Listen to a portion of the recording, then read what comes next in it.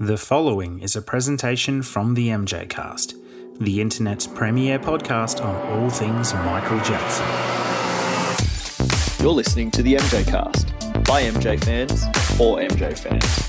The idea is to innovate, or else why am I doing it? When I create my music, I feel like an instrument of nature.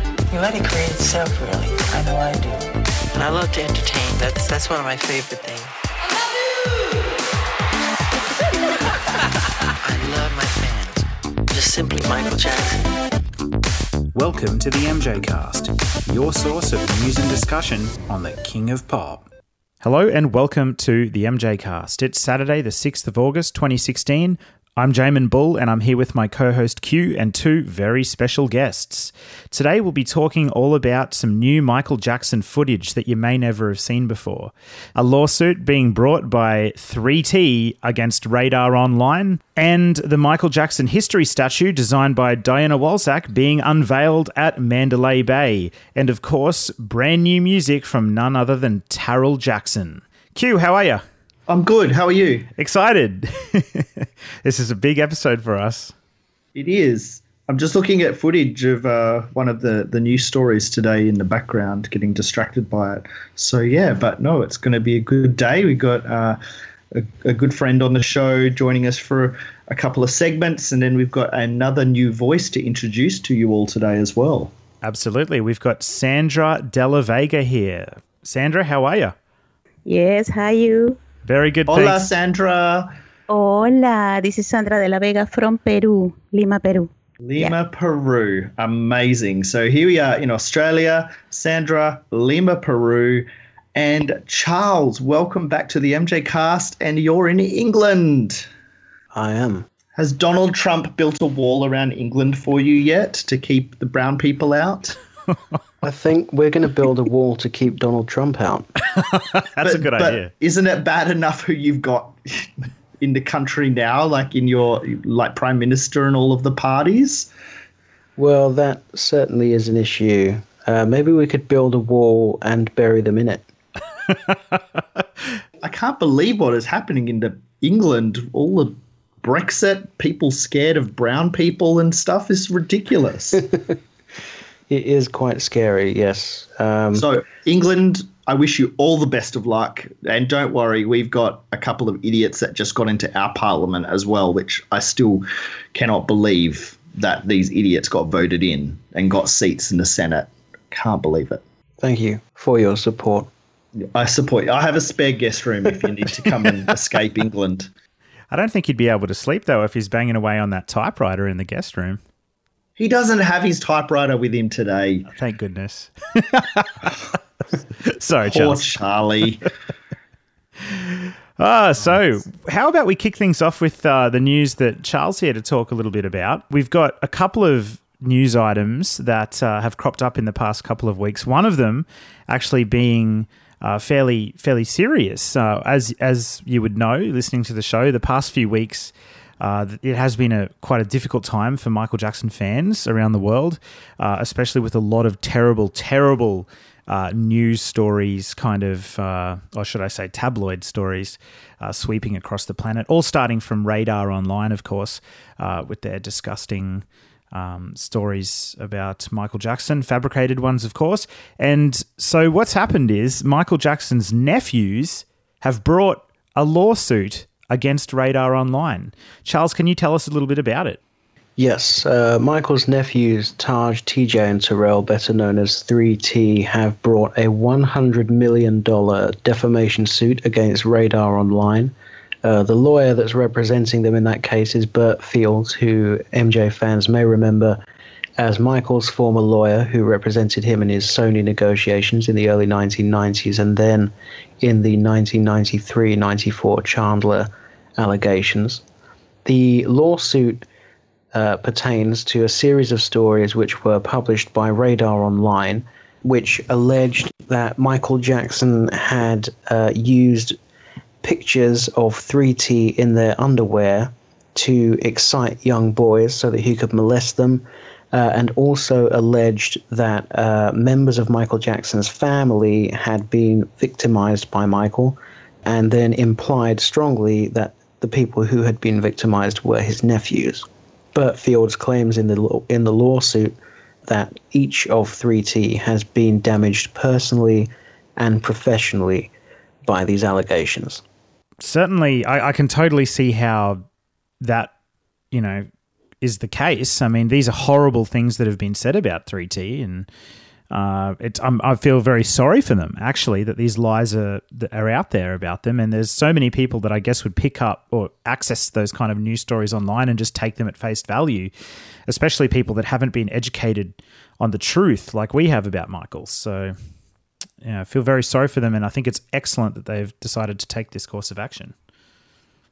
Yeah, well, it's interesting because Radar Online just published like a whole collection of extremely negative stories. Of course, the first one to break was the claim that new documents had been released about the raid on Michael Jackson's home in 2003 over the Gavin Arvizo allegations, and a lot of the material which was included in that story did turn out to be bogus. So there was a claim that he had possessed a photograph of a young girl in a noose, which it turned out the photograph had not even been taken at the time. There were pictures of supposed vintage child porn magazines, which it turned out were contemporary legal pornography, which had been photoshopped to look like old magazines. So that story was debunked pretty much, although some of the police reports which were included in it appeared to be legitimate. And interestingly, those police reports, the copies of the police reports, had contemporary dates and notes written on them, which would suggest that they were given to Radar Online by somebody who is involved in a contemporaneous legal action against the Michael Jackson estate. But there was this other story, which I've got a copy of with me here from Radar Online. It was published on the 24th of June. It said that a private investigator with direct knowledge of the raids told Radar, quote, "The detective's report cites Michael even used sexy photos of his own nephews in their underwear to excite young boys." Now that line comes immediately after a suggestion that Michael's own relatives had been victimized. So here is the sequence of the story as it appears. It says, "In the process of digging into his dirty double life, cops interviewed two of the late Beat It singer's family members about his creepy secrets," a source claimed, "and authorities even worried that he may have victimized his own relatives. One private investigator with direct knowledge of the raids told Radar, quote, "The detective's report cites Michael even used sexy photos of his own nephews in their underwear to excite young boys. Jackson had always taken a special interest in his nephews," the source claimed, even writing a letter to their late mother which warned her to please read this article about child molestation and then read it to your son. Now, what 3T are alleging is that the sequence of this story where it suggests that Michael's own relatives were victimized and then immediately afterwards states that Michael possessed photographs of his nephews in their underwear, they're saying that this suggests that they were victims of abuse. Now, the same story goes on to claim that there was a relative who the police believed had been abused by Michael. It says, "An insider said Jackson's people got wind of it and Jackson spirited the relative off to an island. When that person returned, Jackson also purchased them a brand new car, which we understand, along with the trip, was to shut them up." Now, they're saying that the totality of this story implies also that one or more members of 3T were involved in that incident and therefore accepted bribes in order to cover up abuse by Michael Jackson. So their lawsuit is against all of these issues, which they say are defamatory and have caused them damage in their personal and professional life. Which is bullcrap. Interestingly, Radar Online has issued a statement, but it only acknowledges one of the claims which is mentioned in the lawsuit. Regarding the issue of the supposed photographs of 3T and their underwear, Radar claims it simply correctly quoted a theory which was expressed by detectives in official police reports. The spokesman said Radar looks forward to correcting plaintiffs' misstatements in a court of law. Doesn't address any of the other issues about implying that the nephews were abused and so on.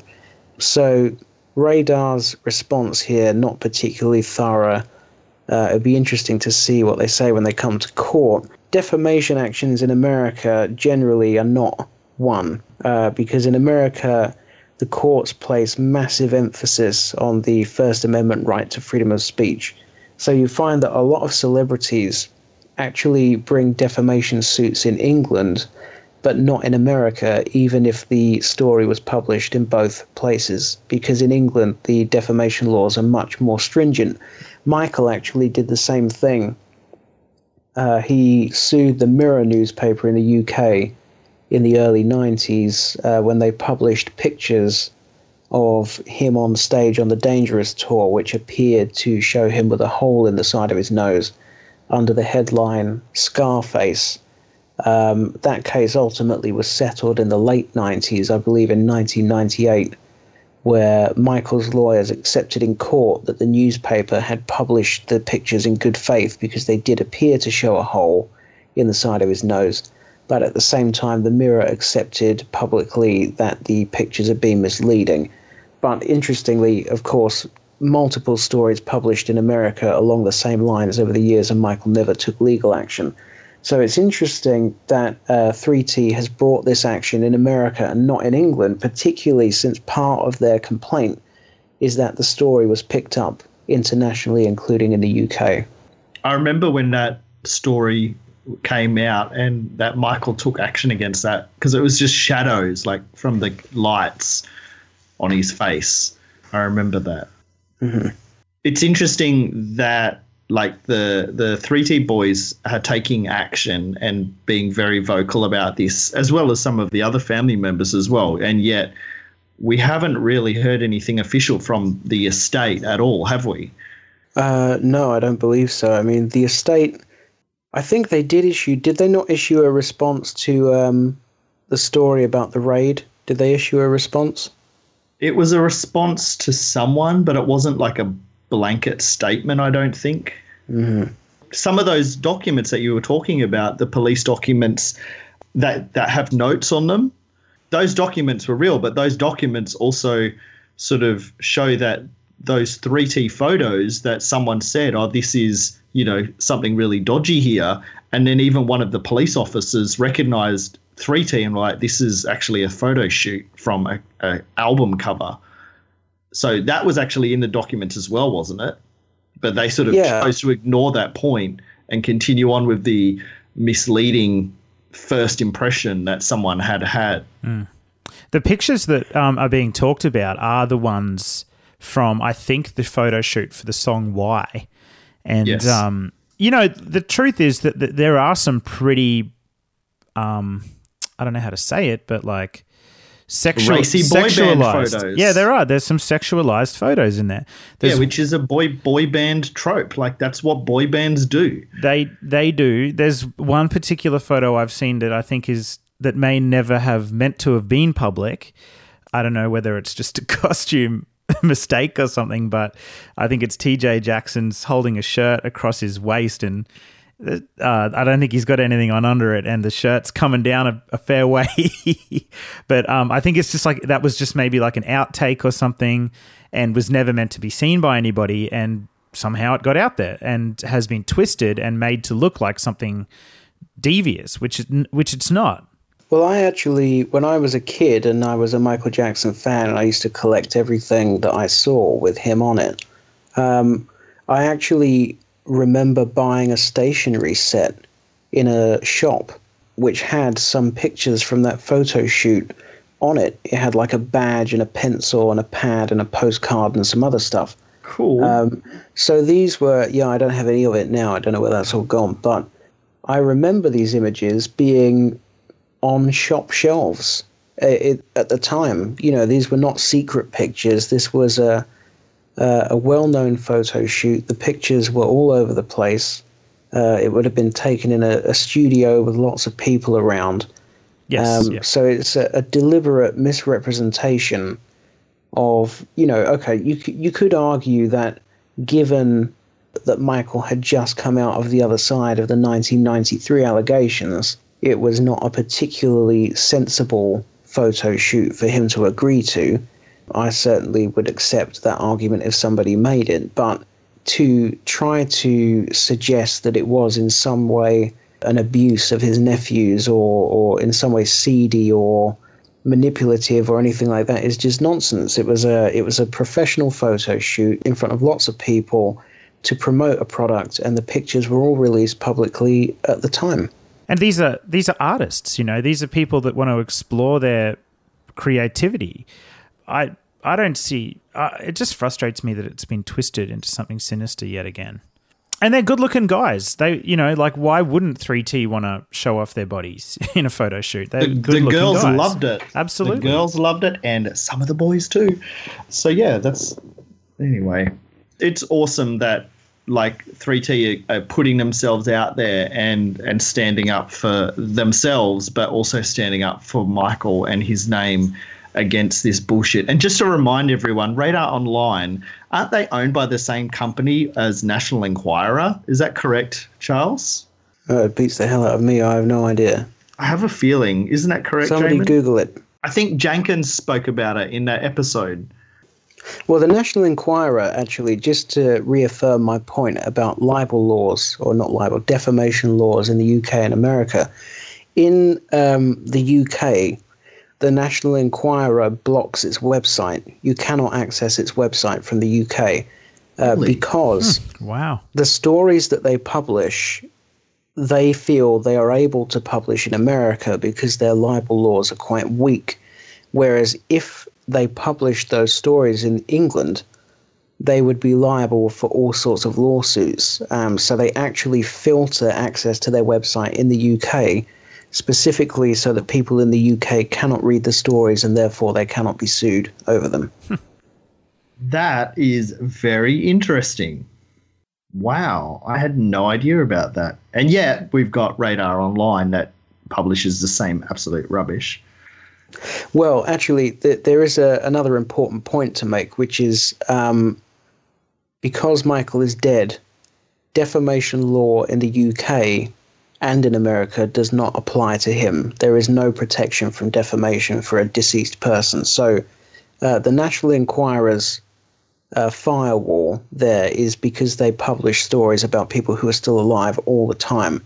But the reason that these stories about Michael are picked up internationally is because defamation law does not protect the dead. I mean, the National Enquirer has been reporting that Cher is on her deathbed for about 5 years now. Oh, my God. Nothing will kill Cher. There is a petition or something out there to help change the defamation laws, I believe. Is it called the AdFlaw Initiative? I think it's called CADEF Californian Defamation Law, that they're trying to change. I guess they're trying to use California as a test case. That's been going on for years. Yeah, it has. I mean, I don't know what degree of success they've had or what stage they're at with the campaign, but it is an oversight for sure. It's a terrible oversight because it means that a media outlet essentially can say anything it wants about anybody as soon as they're dead. So the way I was trained was that you should never say anything about somebody in print just because they're dead. If you can't prove it to a standard which would have allowed you to publish it when they were alive, there's no reason why you should suddenly throw that out of the window just because they're dead. Just because the law says you can doesn't mean you should. But, of course, with Michael Jackson, ethics and integrity do tend to go out of the window somewhat. Even publications which I usually have a lot of respect for do kind of cheese me off with their coverage of Michael Jackson because it just seems like all traces of professionalism go straight out of the window. It's just open season, isn't it? Yeah. It is. It's like they just think, oh, well, everyone thinks he's a weirdo anyway. He can't sue us because he's dead. we'll just run it. And it's just laziness. It's just laziness and unprofessionalism, as far as I'm concerned. And, you know, there are newspapers that I love, like The Guardian is a fantastic newspaper, but its coverage of Michael Jackson sometimes, I just think, what are you doing? What are you doing?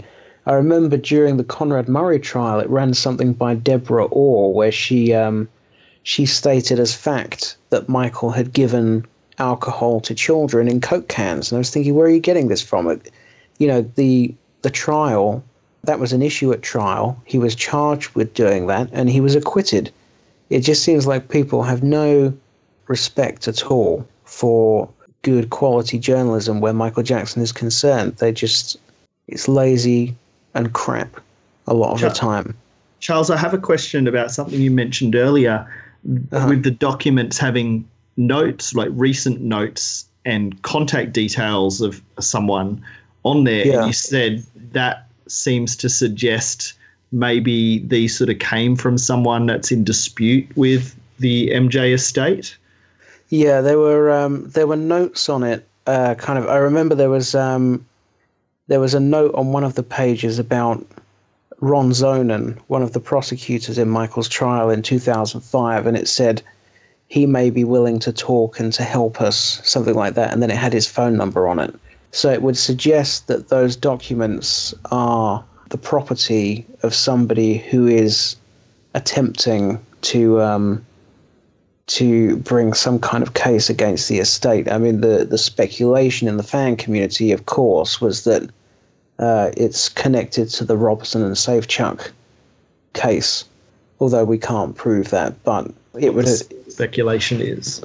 Yeah, it would appear that it's something in that kind of vein, because how would somebody have obtained those files? Well, almost certainly because they're part of a legal procedure, and the contemporaneous dates and notes would suggest that it's somebody who's part of an ongoing legal procedure. So it narrows the pool somewhat, unless there's somebody out there that we don't know about yet. And of course, I don't know if they did contact Ron Zonen, but he actually did issue a statement, didn't he, about all of these rubbish stories. And he actually came out and said, no, there were no child pornography found or anything that is in these articles found at all. So he actually came out sort of in defense, I guess, of Michael, which we were surprised by. Well, yeah, because Ron Zonen hates Michael Jackson. He is extremely bitter about the verdicts in the Michael Jackson case. He's on record as saying that he got off because he's a celebrity. He's on record as saying that Michael got off because the jury were idiots. So for him to put out a statement actually confirming that some of the contents published by Radar Online were fabricated was incredibly strong, because and damning for the estate as well, I felt, when the estate is not really coming forward and doing anything. Meanwhile, somebody who actually hates Michael Jackson's guts and thinks he's a pedophile is the one to come forward and say, actually, yeah, the documents are fake. Yeah, that was very interesting. Why do you think the executors of the estate are not coming out and speaking out against these bullshit stories and manipulation?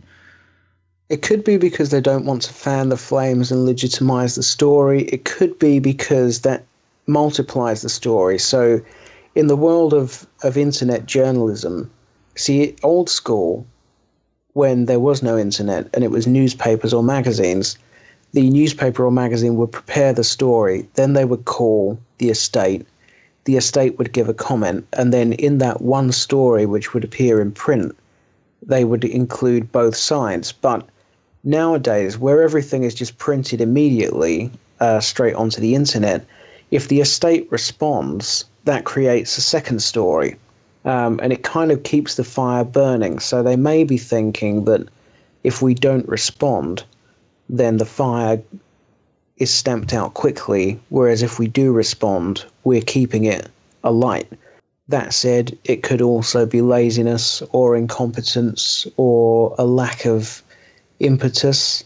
There's even one theory, which is that because the estate is facing this massive lawsuit over its alleged tax fraud, where it valued Michael Jackson's name and image at $2,000 or whatever it was. The estate actually said that the reason for that low valuation was because of allegations of child molestation. So it may be that they wish, this is the theory, it's not my theory, but it's a theory which is floated on the internet, is that they have a vested interest in Michael Jackson's name being smeared because it bolsters their case when they come before the IRS to try and argue that his image and likeness and so on are of diminished value.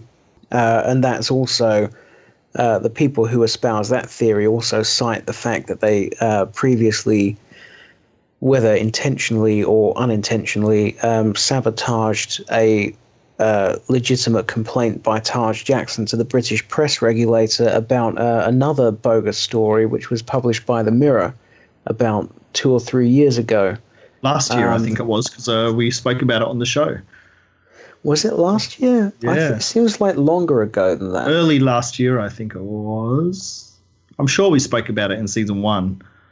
Well, there's been multiple stories that Taj has complained about. I remember speaking with you about a different one, which was the one where it actually went through the process and then they ruled against him, even though the newspaper admitted that it had no evidence for its own story. But there was one previous where Taj filed a complaint. Then there was a campaign run by fans saying, why is it the family that has to file the complaint? Why doesn't the estate do it? Then the estate filed a complaint. The press regulator said because the estate is the official entity of Michael Jackson, we're making their complaint the lead complaint. And then when the press regulator contacted the estate to follow up the complaint, the estate never replied, so the complaint was dropped. Whereas if the estate had never filed its own complaint and had left Taj's as the lead complaint, then Taj would have replied and the investigation would have gone on and there would have been an adjudication. So the estate it appears that in an attempt to appease the fans and appear that it was doing something, actually ended up undermining the whole process in that instance. Oh, not fit for purpose. It's just so embarrassing and destructive and oh my God, it just fills me with rage. It has always been like that, that the press does whatever they want with Michael's name. But I believe somebody has to stop them, or at least try to stop them, even if it's a little thing, because it's sad that, 7 years after his passing, these things, keep happening. Yeah, totally. I don't know. It's very sad. Absolutely. Charles, while we have you on the line, can I ask you a question about something unrelated? Yeah. So last episode we spoke about a MJ art exhibition that was on for a short time in London. And was it in London? Yes. Yeah, and you got to go. Is this on the wall? Yes, on the wall exhibition. On the wall. Yeah. Would you like to share a little bit about the on the wall exhibition that we spoke about in episode 36? Yeah, well, I went along. I was going to be in London anyway to meet a friend, so we went up to Percy Street, just off of Tottenham Court Road in central London. There's a gallery called Gallery Different there. It's like a shopfront gallery. It was a 3-day exhibition called MJ on the Wall, and it was an exhibition of portraits of Michael Jackson by various artists and other different artworks. 2-story exhibition. They were quite, I was surprised by how extensive the collection was, actually, because I've been to things like this before. I remember there was a photo exhibition in London that I went to not long after he died, and there was like 10 pictures there. I spent about an hour looking for the gallery, and then I got there was like 10 photographs, and they were all the size of like a coaster on a coffee table. It was ridiculous, but yeah, it was a very good exhibition. I thought they had all kinds of stuff. They had the original Roberto Cavalli costume designs that he did for Michael. Wow. They had original costume designs from the Triumph Tour, from the Victory Tour. They had artworks which had been made out of Michael's actual clothes. They had an artwork which had been made out of his shoes from the Bad era, those kind of black and silver studded boots that he was wearing around that time.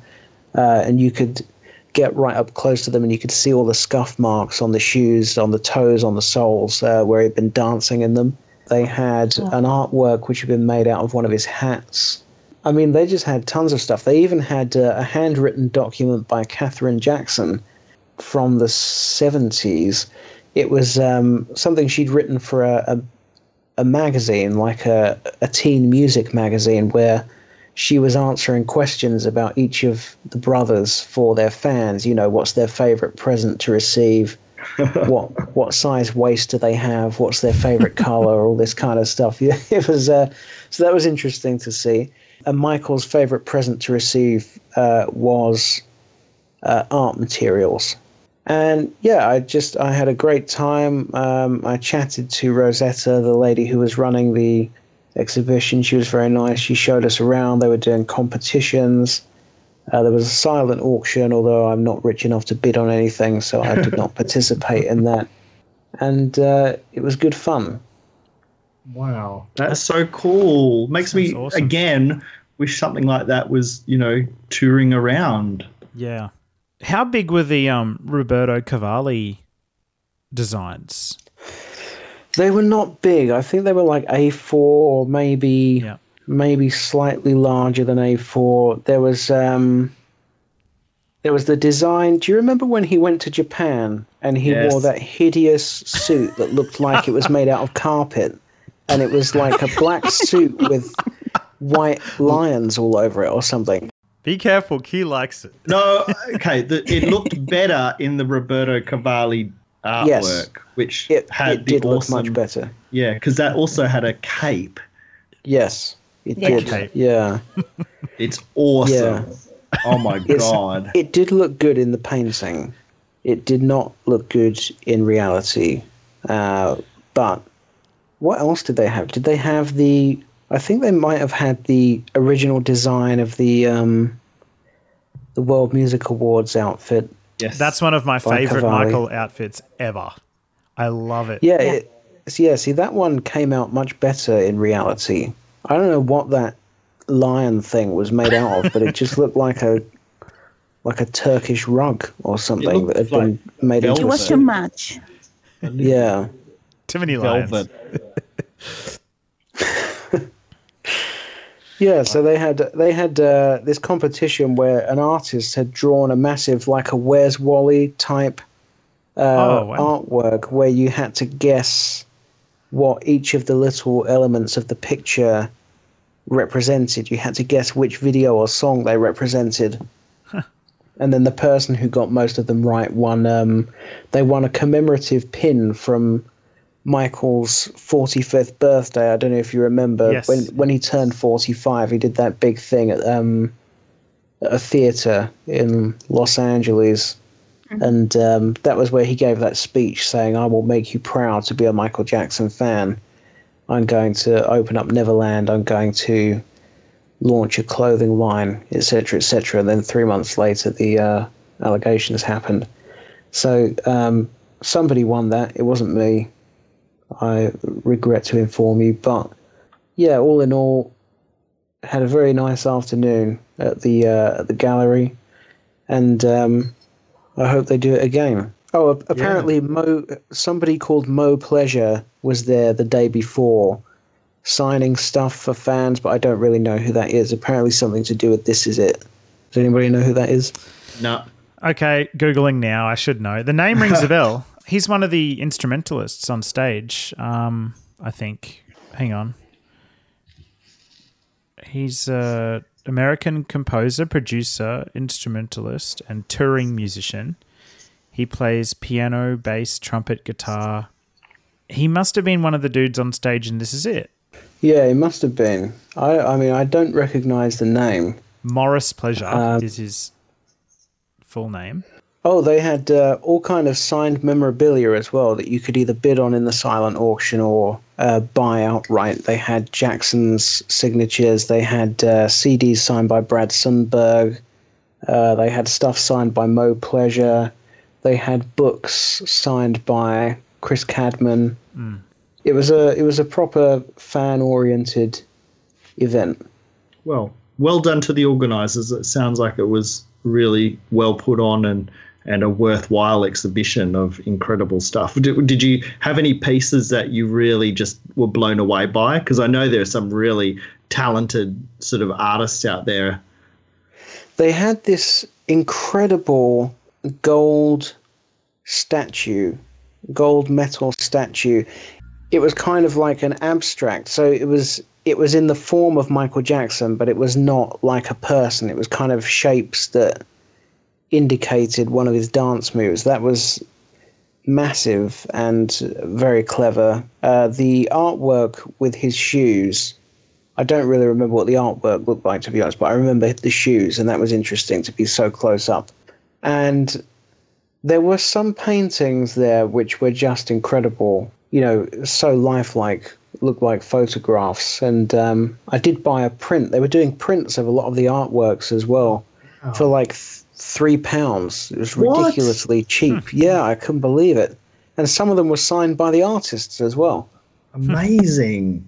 Oh, man, I'm so jealous that you got to go to this. It sounds awesome. I would have really, really loved to have been to that. That would have been awesome. I thought it was going to be in and out in 10 minutes. I thought it was going to be nothing. And I was just shocked by how extensive it was. Wow. Mo Pleasure was the keyboardist on This Is It. Oh, okay. Thanks, Don't Google. remember that name. No, me either. Sorry, Mo. They must have cut him out of the film or something, because I remember everybody else in the band except for him. Yeah, I mean, they showed a lot of Tommy Organ and Michael Beard. Jonathan Moffat. Yeah. Bashiri Johnson. Yeah. Yeah, everybody. Everybody got screen time. Orianthe, except poor old Mo. Oh, well. Yeah, he must have upset John Branca or something. Wow. Well, thank you so much, Charles, for joining us today and for answering our questions and also sharing your awesome experience at the On the Wall exhibition in London last week. We really appreciate it. Made me insanely jealous. No problem at all. Always a pleasure to be with you. And I know that you're off to do some more work at this ungodly hour over there now. You're not even going to go to bed. It is 1:10 a.m. and my next job is to proofread about 50 pages of non-fiction text, which I have written and am about to mail off to somebody. So I need to send that tomorrow. So I'm going to edit that now and then go to bed. Good luck. Good luck. Thank you.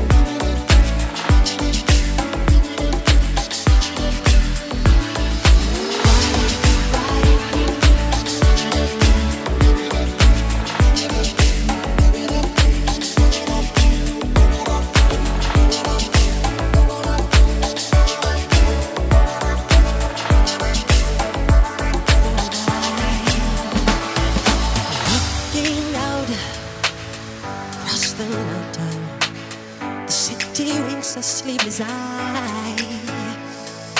Yeah.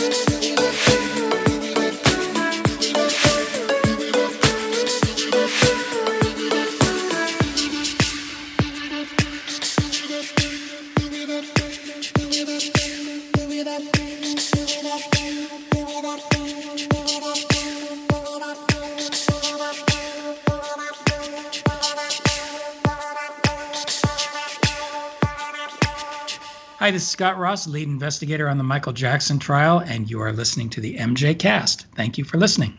That was great having Charles on the show. It's always good to have him on, and it won't be the last time. And yes, I am now completely crazy with jealousy that he got to go to that awesome exhibition. That sounded awesome.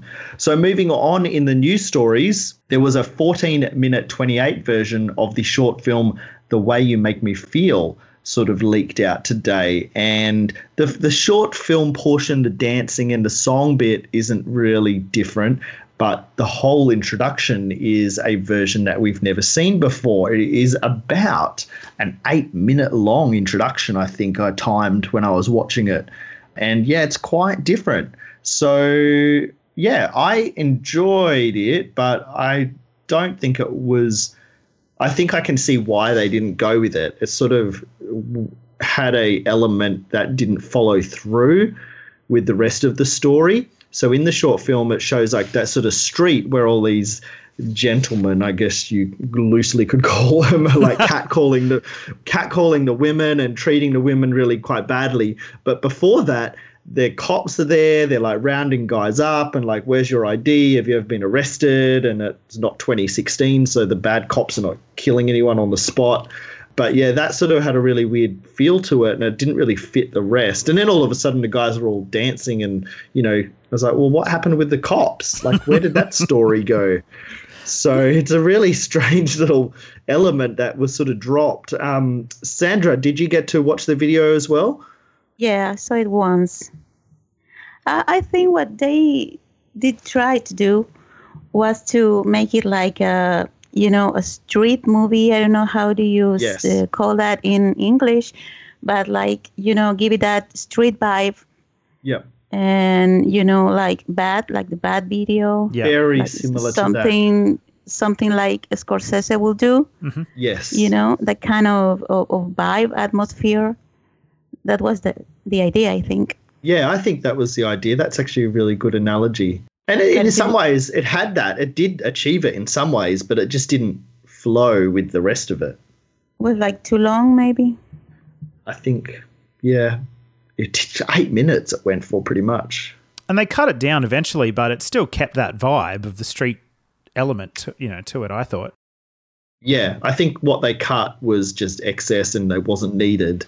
And what they ended up with was the right way to go. Yeah, and he was this was Joe. I think the director's name is Joe Pitka or Joe Pitka or something.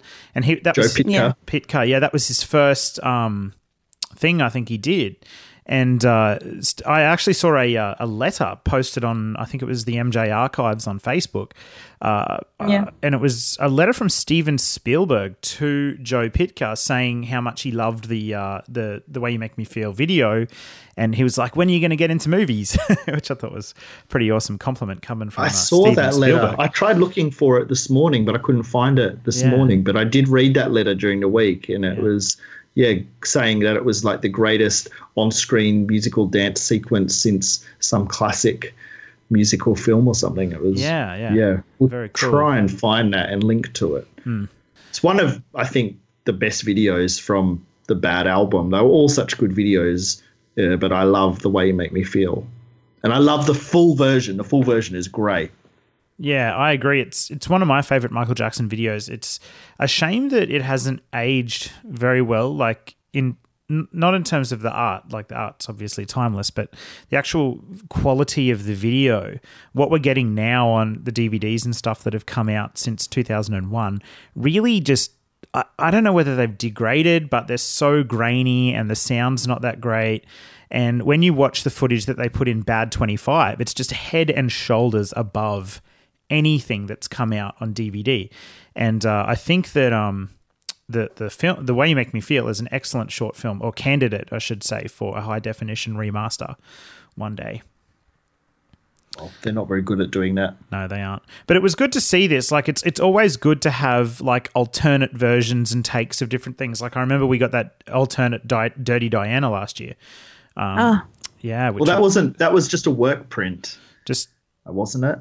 That wasn't like an. I think so, but it was. Print. We had the alternate version of Blood on the Dance Floor, and I think the Dirty Diana one was a work print.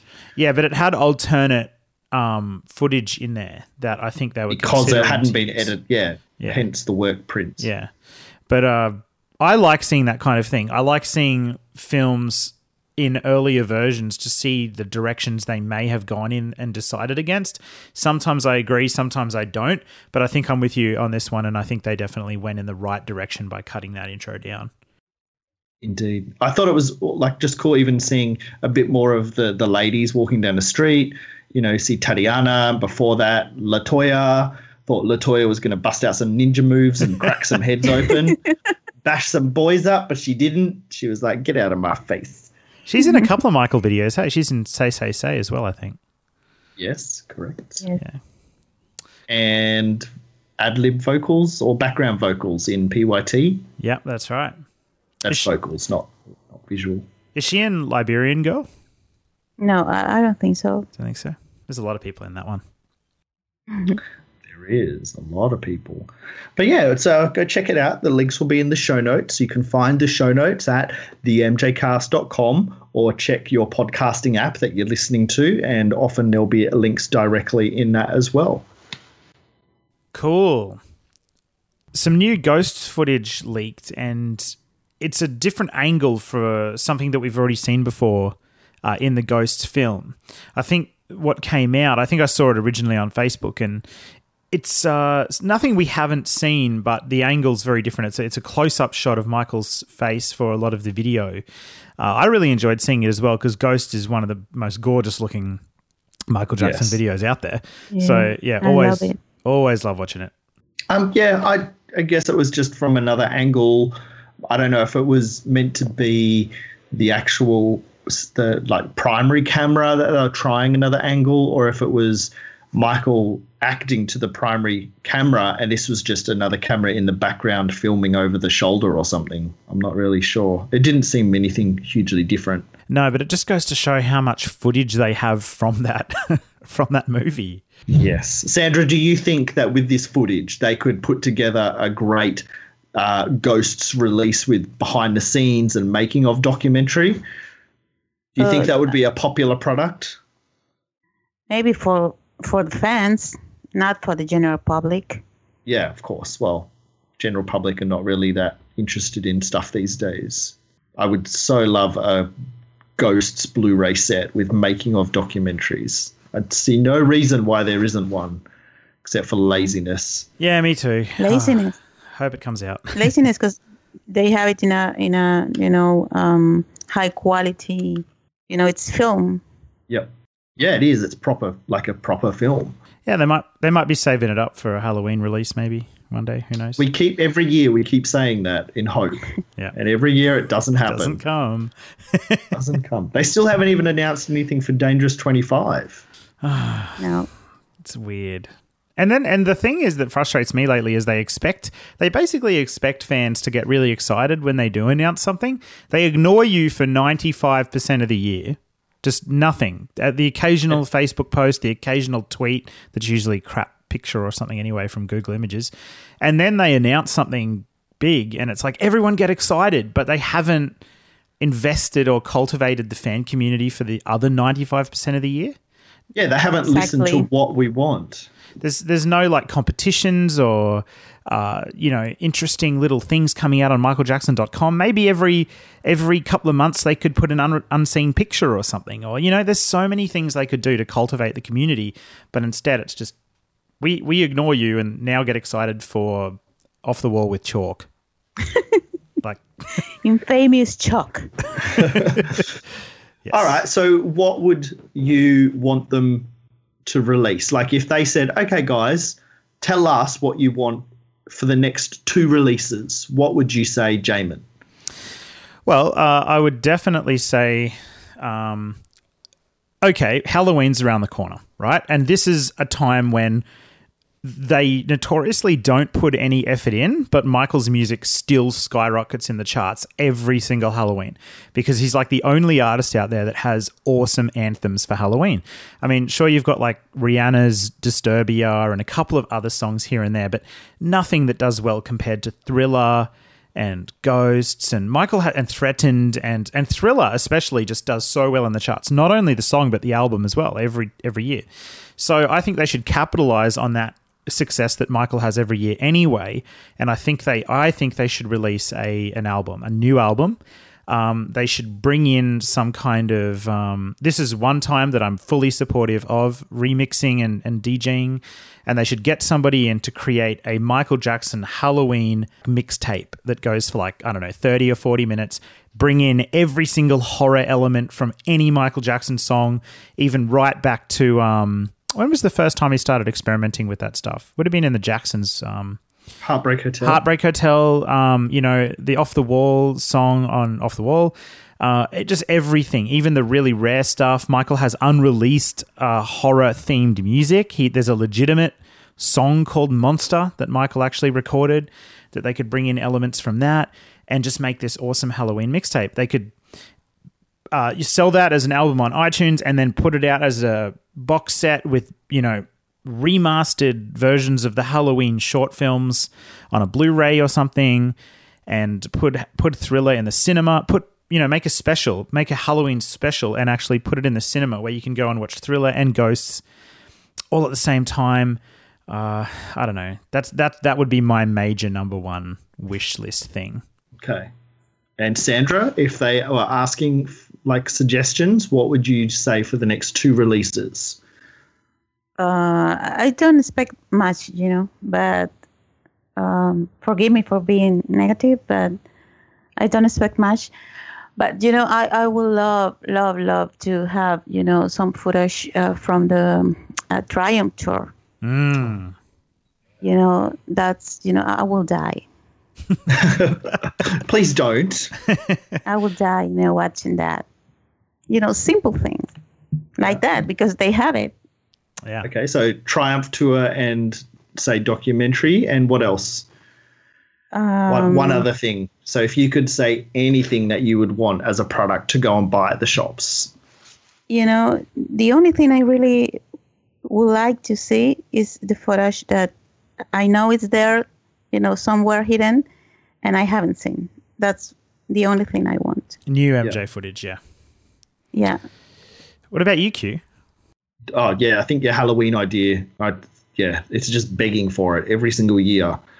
Like, TV special, and then Thriller in the cinema, and then, like a little EP album with all Halloween stuff. Like, that would be a great idea.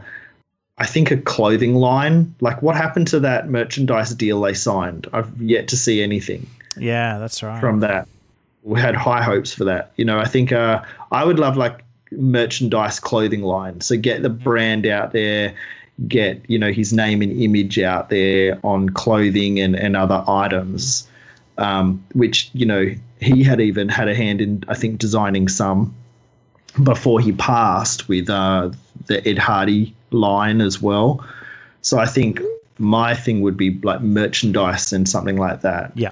And then I would want a concert box set, not of the Dangerous concert, which we already have, and not even of the Bad concert that we already have. I would want a box set of, like Triumph, Victory, and then I guess if they can get the Bad one sorted out properly, that, and then a history show. Yeah. I would want like a tour box set. That'd be cool. Yeah. And I don't understand why they don't ask us what we want. Like, we want to buy decent products. So ask us what we want. Do a survey, do a poll, and see what we're interested in. Michael did that just before This Is It came out. I don't know if you remember, but there was a survey on the This Is It website with what songs you wanted him to perform the most. And that data was informing his set list. That's probably why songs like Speechless got in the show. Yep. A little bit of Threatened, tiny little bit. Yeah. They don't like to listen to us. It's not like we want to buy things or anything. Oh, well. Seriously. What'll be will be. Cool. But yeah, okay. How did we even get onto that? I don't know. Daydreaming. Daydreaming. Wishful thinking. Wishful it's thinking. not going to happen. Yeah. Oh, man. Okay. Moving on. So in the previous episode, we talked about Frank Cassio trying to sell some footage, some private footage that I think might have been filmed by the 3T boys when they were accompanying Michael on Dangerous Tour, sort of around the place. And Jamin, you found a link to the footage. Maybe it's leaked before he could sell it. I watched a little bit, but it's not my thing, so I haven't really got much to say about it. It seems like something private that Michael didn't ever anticipate getting released. But you guys have watched it? Yeah. Yeah. Okay, Sandra, what did you think? I don't know much about what's in it. You know, it's like bittersweet because on one side, you know, I don't like that these things are, you know, sold. I think it's disrespectful and all that, you know, all that Alice said in the last episode. I agree with that. But on the other side, you know, it's great to see him. And I love that part when he's singing, you know, this Beatles song. And I love it because, you know, we know he was not in the best moment in his life, you know. He was going through, you know, these allegations and stuff. But, you know, when he sings, he changes completely. It's like he's full of music, like, you know, his face is like I don't know how to say this in English, but he's like in a state of bliss for a moment, you know, like he forgets everything. I love his face when he starts to sing. And he's so full of joy for a moment. Yeah. And it's very short, but you can feel that. Yeah, that's definitely the positive way to look at it. And he does look great in it, and it's awesome to watch him, you know, being happy and things like that. But every time footage like this comes out, whether it's of Michael and his kids or Michael with friends, and it's clearly private footage that's been shot, it's always in the back of my head, is it right that this is out? Would he have wanted this? And it's wrong. Yeah. From a historical point of view, it's cool because you're learning more about a historical individual, and there's obviously just more information to learn. But from a fan point of view, it's a bit just weird for me. And it's more these. I don't think it's wrong that now that it's out there for fans to watch it and enjoy it, but I think it's wrong in the first place for people that had this private footage to leak it, if that makes sense. Of course. Yeah. Just my personal view. Yeah. Yeah. Yeah. So anyway, that's the new footage. Jump on the show notes at themjcast.com if you want to check it out.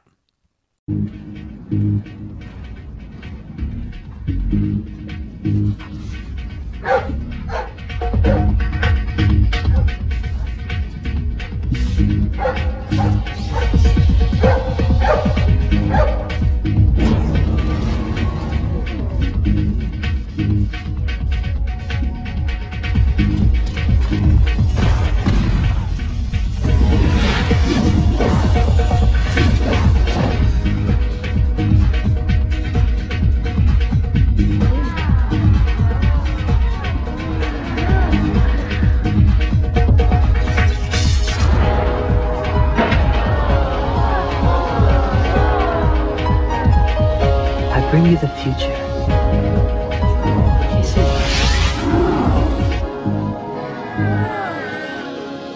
Hi, this is Linton Guest, the author of The Trials of Michael Jackson, and you're listening to the MJ Cast. Moving on in news, this week, Sony won unconditional approval in Europe for the Sony ATV sale to go ahead, where Sony was going to be buying the Michael Jackson portion of the Sony ATV catalog and then having complete ownership of it. Rival Warner Music Group and independent labels had called the European Competition Commission to take a tough line with the deal because they had feared that it would give Sony too much power across the industry. But they decided that it would not, and that the deal can indeed go ahead. So I guess we will be seeing soon the sale going through and complete, and then the MJ estate will not own any of that anymore and be selling all of that away from Michael's estate. Not great news, but to be honest, not unexpected news. No, we knew it was coming, and it's just really the final approval, I guess, for the sale to go ahead. Whether you think it's a good move or a bad move, that's up to you to think. But yeah, it's certainly happening now, and you can read a little bit more about it if you want at mjvibe.com. They have a good story on it. We'll link the exact URL in the show notes. They do a really good job over at MJ Vibe with lots of stories coming out every week, keeping fans up to date with Michael Jackson news. So it's all there. I don't think it's a good thing. I don't think they should be selling it. And we've spoken about this earlier in the season, and it's just, yeah. Yeah, it's sad. I mean, it's not only, you could argue it's potentially a good financial move. Like, that's the only argument I could think of. But not for the estate. No, but for me it's sad because Michael saw that catalog as a crown jewel in his accomplishments and fought tooth and nail to keep it right up until literally the last hours of his life. That's why he was on tour, was to save this catalog. And unfortunately, it's now not going to be owned by him or his estate. How do you feel about it, Sandra? As Jamon said, it's something we knew was going to happen. It's not unexpected. But I think they see it just a corporate thing. Yeah. They don't feel like us. No, there is no feel. Those are lawyers and businessmen, so it's other world. They don't feel like us. So, it's just business for them. Exactly. And that's, a good reminder for us, actually, because, we have all of the emotion invested of it and the history and how we feel about it because of how Michael was with it. But the reality is it's numbers on a spreadsheet and a graph about profit and money and dollars. And those are the only things that will drive any decision. I think they don't. Yeah. There's no consideration for legacy. There's no consideration for artistic value. Nothing of that at all. I think it is purely dollars on paper, and that is it. And we forget that, and that hurts. Yeah, exactly. Yeah. It hurts, but it is what it is. Those are corporations. They own the music, not musicians. So it's logical that they act like businessmen. Yeah. They don't care about music or art or, I think the interesting thing that this whole story has revealed is more the relationship between the estate executors and the estate beneficiaries. It's important to know that there's a distinction there. We often talk about the estate of Michael Jackson, and really, I guess we shouldn't be saying that because when we talk about the estate, who we're talking about really are the estate executors, John Branker and John McLean, the lawyers that are making these decisions. The estate itself is actually the beneficiaries, being Michael Jackson's mother and children. So who knows? Like, I guess for me, it's the interesting part is what the beneficiaries wanted compared to what actually occurred based on the executors' decisions. Prince never spoke about what he wanted, and neither did Catherine, actually. I think the only two people that publicly released a statement were Joseph Jackson on behalf of Catherine, and Paris even said a few little things on Twitter about the sale, and we know that she absolutely wasn't supportive. And but at that time, she wasn't an adult beneficiary. So I'm curious to know what Prince actually wanted in terms of the sale of the catalogue. But maybe one day we'll find out. Maybe we won't. But at the very least, we know that the Jackson camp was divided on the decision, and ultimately it must have come down to what the executors wanted. Yeah, would be interesting to know. But again, it doesn't really affect us. We would like it to, but it's just our emotions ruling our opinions. Yeah. So, yeah. Good news time. Good news time. Something really awesome happened. Finally. All the crap stuff's out of the way. Yeah. Let's get into the fun stuff, into the good stuff. Please. Yes. So, we are huge fans of the history era. We're huge fans of the history statue that was designed masterfully and created beautifully by Diana Walsack, sculptor, who we were lucky enough to have on for a special episode. And her work has been given an absolutely stunning, ovation recently at Mandalay Bay Resort in Las Vegas, where they also have the MJ1 Cirque du Soleil show, which Q you've been to. Yes. And recently the MJ1 team, I guess it's the MJ1 team, unveiled an original history statue that was designed and created by Diana Walsack. This was the 10-foot high version that was actually filmed for the history trailer. The teaser, yeah. Yeah, so this is that particular one. Yeah, and it's on display at Mandalay Bay for people to go and see. There was an incredible unveiling of it. There was a performance in front of the statue by the MJ1 performers and great music, and there was a lot of people there filming the event, and they've lit the statue up really, really well, and it just looks amazing. And I loved the video that they put out of the statue as well, because finally they gave Diana Walsack recognition within that video, and it's been viewed over 1 million times on Facebook alone. So it just really warms my heart that she's getting that recognition for that beautiful masterpiece she created for Michael. Have you watched the unveiling video, Sandra? Yes, it was simple and it was nice. I like it simple, it's beautiful to see the statue like that, Yeah, I liked it.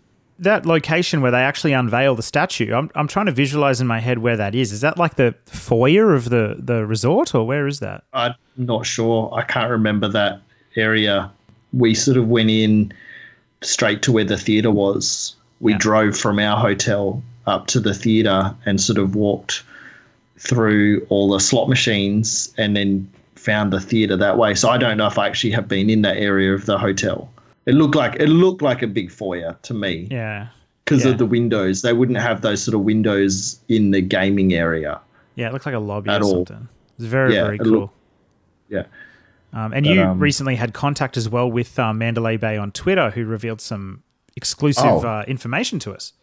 Yes, let me find the tweet. So we were asked by one of our listeners how long the statue will be there. Yeah. And I asked Mandalay Bay Resort. They said it is here for the duration, and on August 27, they will unveil another iconic piece of Michael Jackson history. Now that is exciting. Well, it depends what it is. I'm trying to think of what it could be. Pair of socks. Here's some MJ socks. They've got some good stuff in there in the little exhibition there. They've got like jacket, and they've got costumes from the show as well. They've got some other artifacts from when I was there from around the 30th anniversary concert in New York, sort of invitations and tickets and promo material, things like that. Oh, they've got great stuff, like just in general. Like there's an awesome 60 Minutes episode. Actually, it's not awesome. It's kind of cringy, but there's a 60 Minutes episode where they're like interviewing the Michael Jackson estate executors, and they're talking to John Branker. And there's one section where they've got an interview with Karen Langford, the estate archivist, and they're walking through like a big warehouse, and it's just eerie and surreal because you look at the screen and throughout this warehouse, there's like all of this Michael Jackson memorabilia, but really big stuff, like recognizable stuff. Like they've got, at Neverland, there was like in the Neverland gates, there's that big black Neverland sign that goes over the top of it. They've got that just sitting in the warehouse. So I'm sure that like if they wanted to, the MJ1 team, seeing as they're in sort of cahoots with the estate, would be able to get some pretty phenomenal things to put on display. If they haven't sold everything. Yeah, well, I'm still not sure. That's another thing I'm really interested in. Like, clearly they want to sell a lot of things, and they do their auctions and stuff with Julian's auctions.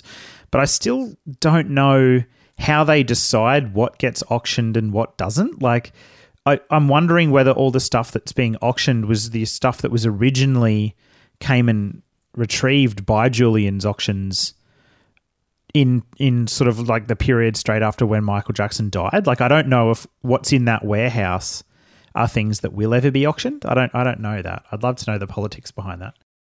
Mm. But yeah. What would you think they would put on display, Sandra?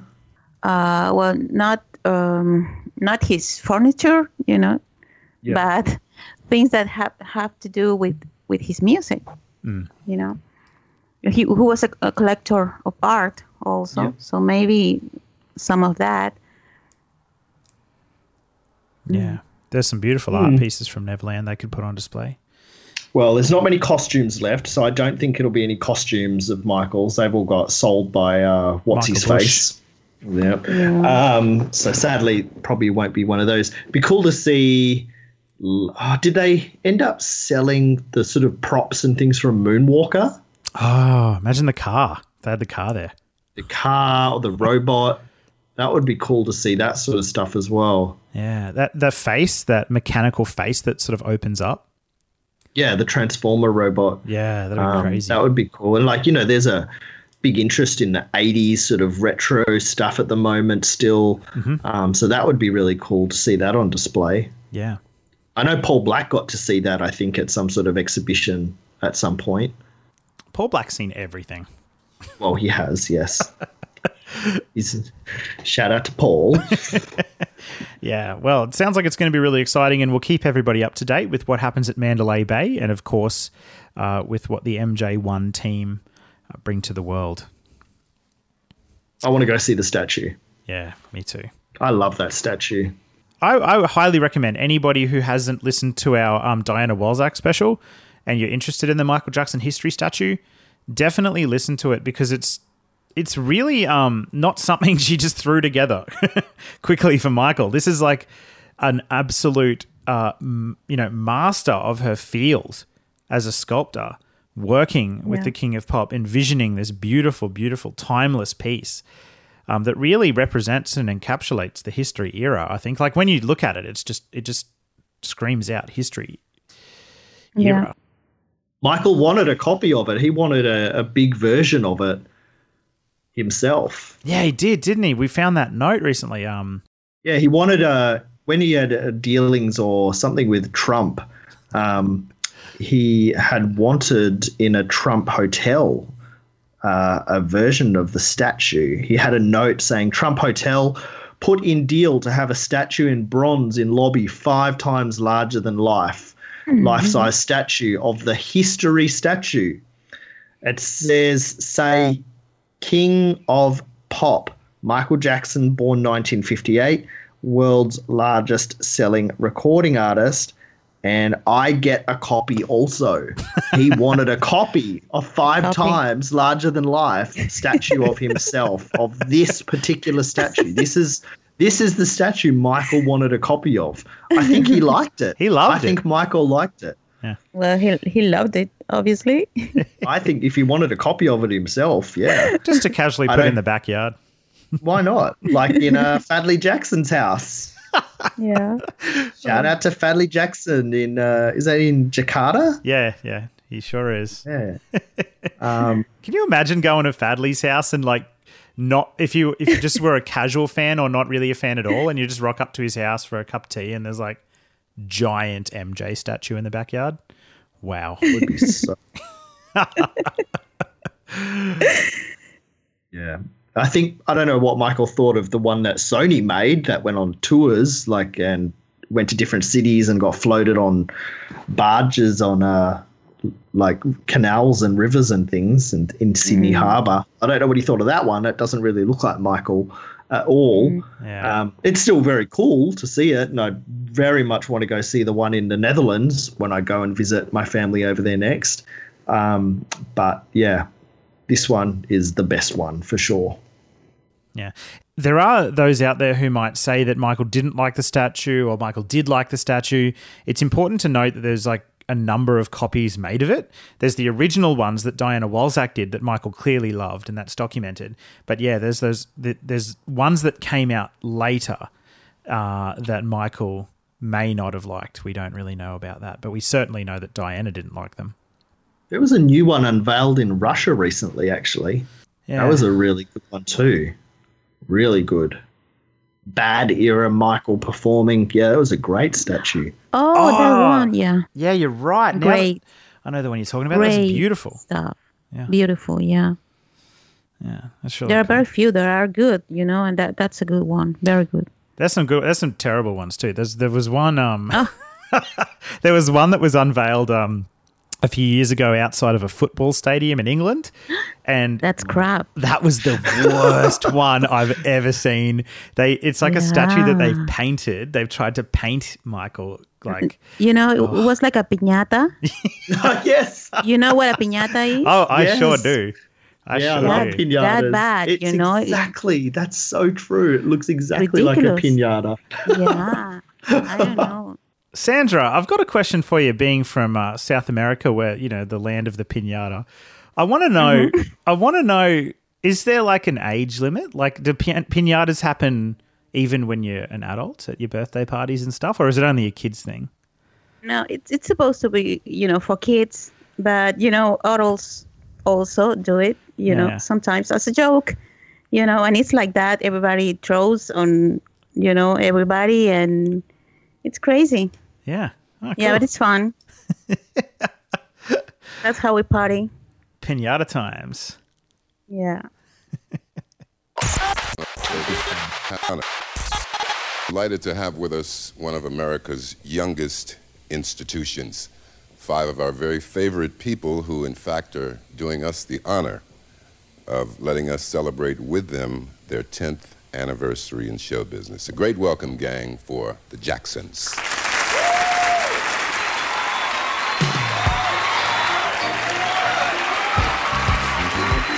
So if you remember these songs, I never can say goodbye. Don't wait for me. I never can say goodbye. Even though the pain and heartaches seem to follow me wherever I go, though I try and strike to have my feelings, they always seem to show. Then you try to say you live with me, and I always never say no. Tell me why. Is it so? Is it so? Don't wanna let you go, baby. I never can say goodbye, girl. Ooh, baby, I never can say goodbye. No, no, no, no, no, no.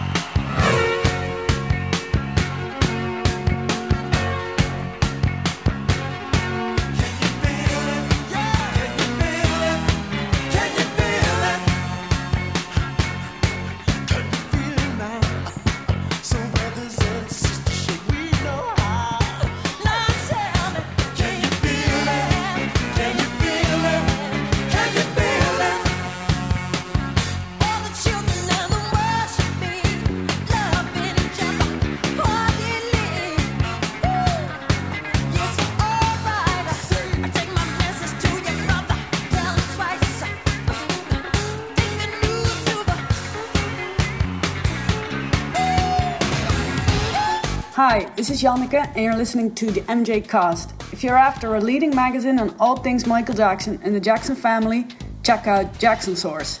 Jackson Source publishes Jackson magazine annually, and it offers a full retrospect of the previous year covering all the news, highlights and events of the first and next generation of Jacksons in the form of articles, interviews, photos, categories and exclusive contributions from Jackson family members.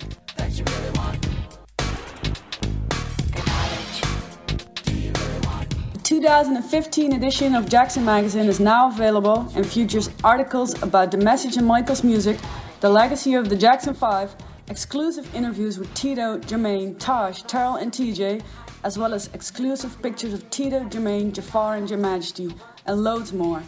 You can find us on Twitter, Facebook and Instagram at Jackson Source. Thank you. Thank you. Hi, this is Diana Walzak, sculptor of the Michael Jackson History Statue, and you're listening to the MJ Cast. New music coming from one of the 3T boys, Terrell Jackson, Michael Jackson's nephew, and I'm really excited by it. He's taking a bit of a different direction this time with his music. It's got an electronic dance music flavour to it. The first single, I believe, which is coming out in a couple of days, is called Believe in Love. And you can hear a snippet of it by going to Tarrell's Instagram account. It sounds amazing. I always love music from the 3T Boys. They're great musicians and wonderful, wonderful artists. So very excited. Super excited. So this is like electronic dance music, I think. Yeah, it's got a bit more of an electro sort of feel to it. There's actually a few snippets. I'm very confused by what his official Instagram account is, because there's one that's at Tarrell Jackson and there's one that's just at Tarrell. And I know that the at Tarrell one is legit because that's what mjvibe.com is sort of promoting in their news articles on him. And when you go there, it is the main account with all the song snippets and stuff. But then there's the other account, which maybe, I don't know if it's legit, but it looks like it might be sort of like a personal one. I'm not really sure. But yeah, go over to at Tarrell because you can hear at least 2 different songs on there, different snippets, they're both really, really, really cool. Hashtag Team Tarrell. Are we starting that, or is that the legit? No, that's the legit thing. That's all across the Instagram, isn't it? Oh, I didn't notice that, but sure. Cool. Okay. Team Tarrell. Very cool. You excited, Sandra? Yeah. I don't know much about their career, but I love them. So yes, I'm excited. Do you like dance music? Not that much. Oh, no. Okay. No. I'm excited. I wish Dolly Parton would do a dance album. What? Yeah, she has the most amazing That would be voice. so weird. Dolly Parton, her voice is incredible, and I really think that it would suit, like Calvin Harris or something, that sort of music. Yeah. So I'm interested, because the 3T Boys, I really like their songs and their voices. So, and Tarrell's got some great solo stuff out there as well. He's got a few EPs up on iTunes. Go check those out. So yeah, I'm really looking forward to hearing what this is. I better go check my iTunes credit, make sure I've got enough, because the release date for this song, I believe it's the 8th of August. I think. It's just around the corner. It's literally 2 days away. And it's better go check if iTunes is on sale at Coles or something maybe. It's a very exciting time because, Tarrell Jackson and 3T, they're very much known for their R&B style music that they've been doing really since the mid-90s and doing very, very well. They've had incredible success, selling millions of albums all around the world. And from what I understand, this is, their first sort of venture into a different genre of music. So I can't imagine how exciting it must be for Tarrell to, release his new project on the world. And it's a busy time for them too, because they've actually also got a new concert, a one-night only sort of, I think it's called an Up Close and Personal concert coming up soon in the Netherlands. So not only are they all rehearsing for that and working on that, but Tarrell's got his own solo thing coming out now too. So very busy. Busy boys. Yeah, but best of luck to them. I always say boys. I apologize. I shouldn't say boys because I think they're like my age or even a touch older. They're not boys anymore, no. I know, but I always still think of them as boys. That's really bad of me, isn't it? Well, they're very youthful. Mean that. They look so young. I don't mean that in like a bad way or an offensive way. I'm so used to seeing them and thinking of them being like younger than me, but they're like my age. They're grown-ups with families and marriages and kids and TV shows and concerts and It's a term of affection, gentlemen, I assure you. Well, yeah, it is, and it's pretty normal to call other males, male friends that you've got boys, hey boys, how's it going? Hanging out with the boys. Yeah. So. Sandra's hanging out with the girls and we're hanging out with the boys. Well, she's hanging out with the boys today. Yes, you are. Yeah. Are you having fun, Sandra? Yes. Good. I'm a little nervous. I'm excited, Yeah. Because it's like crazy, because I have always loved, this show. And now I'm here, it's like crazy. You're on the show. I'm so happy. I can't believe it. Well, while we have you, we were going to ask you, because we didn't get a chance to do it earlier in the show, so sorry about that, but would you like to tell us a little bit about yourself and a little short story about how you became a fan, maybe? I don't know how to make it short, but, because it's been a long, long journey. How did it start? Well, I have always loved music since I was born, Other kids will play with toys and dolls, but I always, was into music, I collected records, vinyls. Yep. And, I love music and, I was listening to music all the time.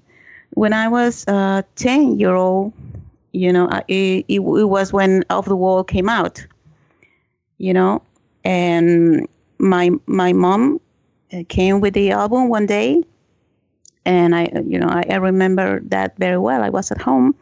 My mom came with the album, and she told me, she would came home with albums because that's what I collected. And she just said, maybe, you maybe like that. You maybe like this.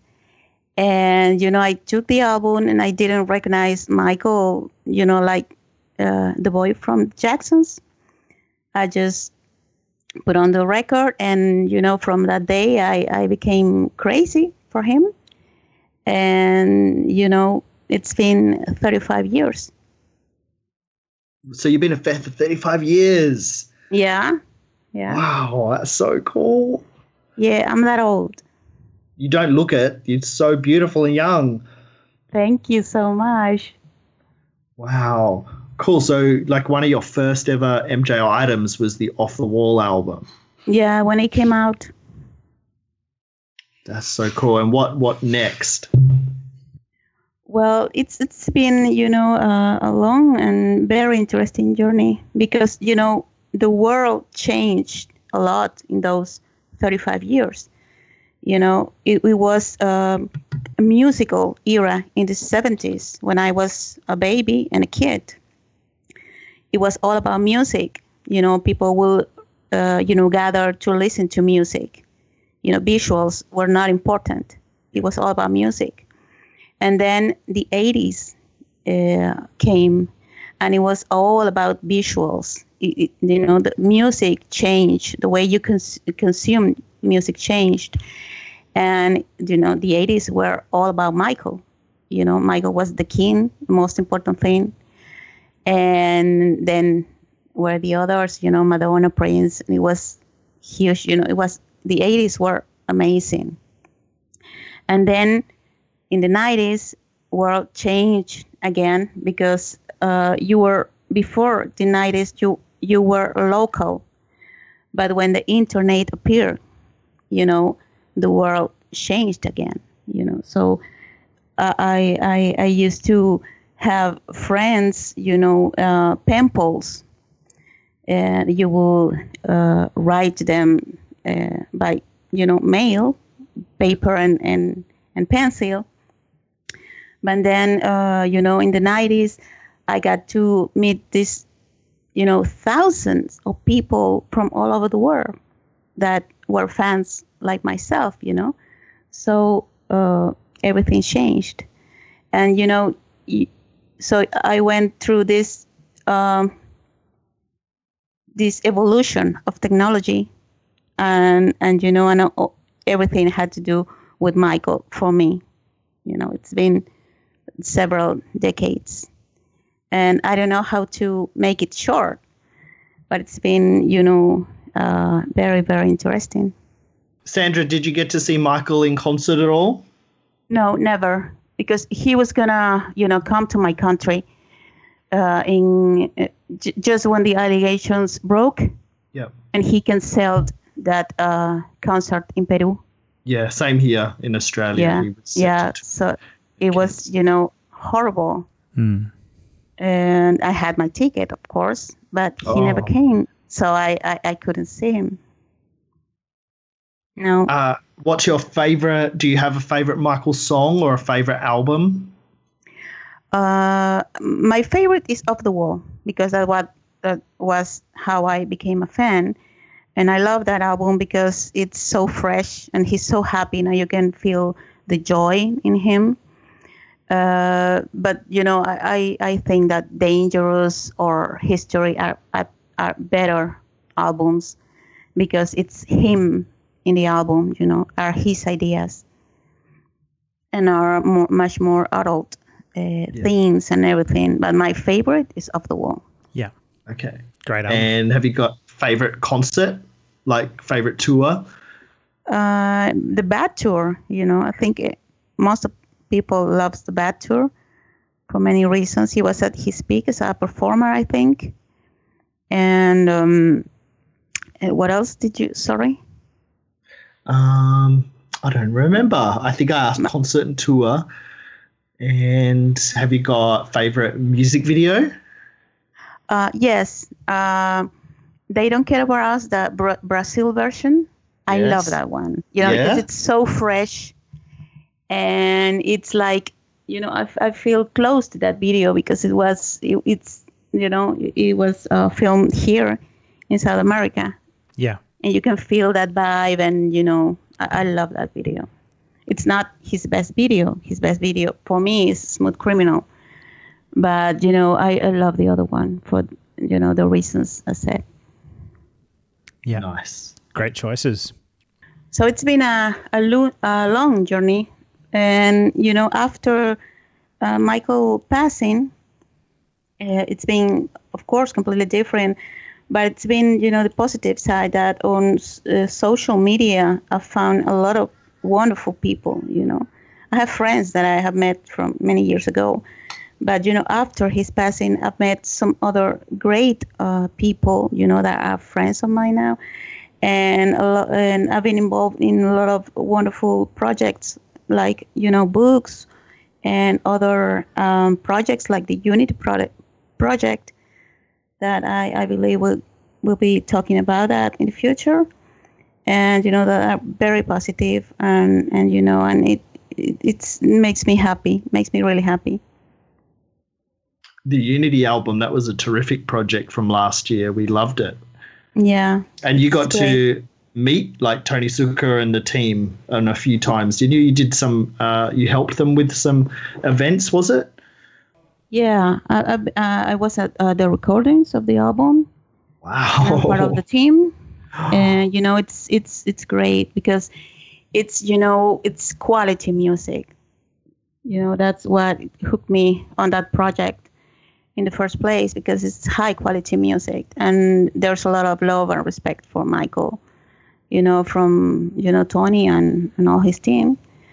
And, the fact that Bruce Redin is in there, it's amazing. And I love it. I'm very proud of that because, Tony is Peruvian. So it's very special for me. And was it more successful than the team anticipated? No, I think it started humble, but then, with the quality of the music, Tony knew it could become greater. So he had great expectations. And at the end, it became, much bigger. That's great. But it was made with love, and respect for his music. And that's how things, become great. I just noticed this morning when I was on iTunes, I was actually searching the Unity album just to refresh myself what songs were on it. And I've already bought the main Unity album, but I was surprised to see that there's actually a second album on iTunes now that I didn't know about. So can you tell us a little bit about that one? Is that like a live album or something? Yeah, it's they had a show that was shown on TV with Sheila E. and with Judith Hill. Judith Hill, absolutely, she's great. Yeah, she was there. So the concert was recorded, and that's the album. Wow, I'm gonna have to get that. Cool. Yeah, it's great. So there is 2 Unity albums and the documentary. The documentary is great. That's so cool that you've been able to make sort of like, I guess, friends in high places, putting such incredible products out like the Unity album, and then other friendships with other MJ fam all around the world and all across, Spanish-speaking countries and English-speaking countries. That's so awesome. And it's like that song, the Hold My Hand song, like all the MJ holding all the fans holding hands all around the world. And yeah, he just brings so many fans together. And that's one of the things we love about hearing from our listeners is we sort of connect because they feel like they're just listening to us like MJ mates, which is what we had always anticipated. And I guess after this next track, we're going to have some exciting news about MJ friends that have been made all around the world.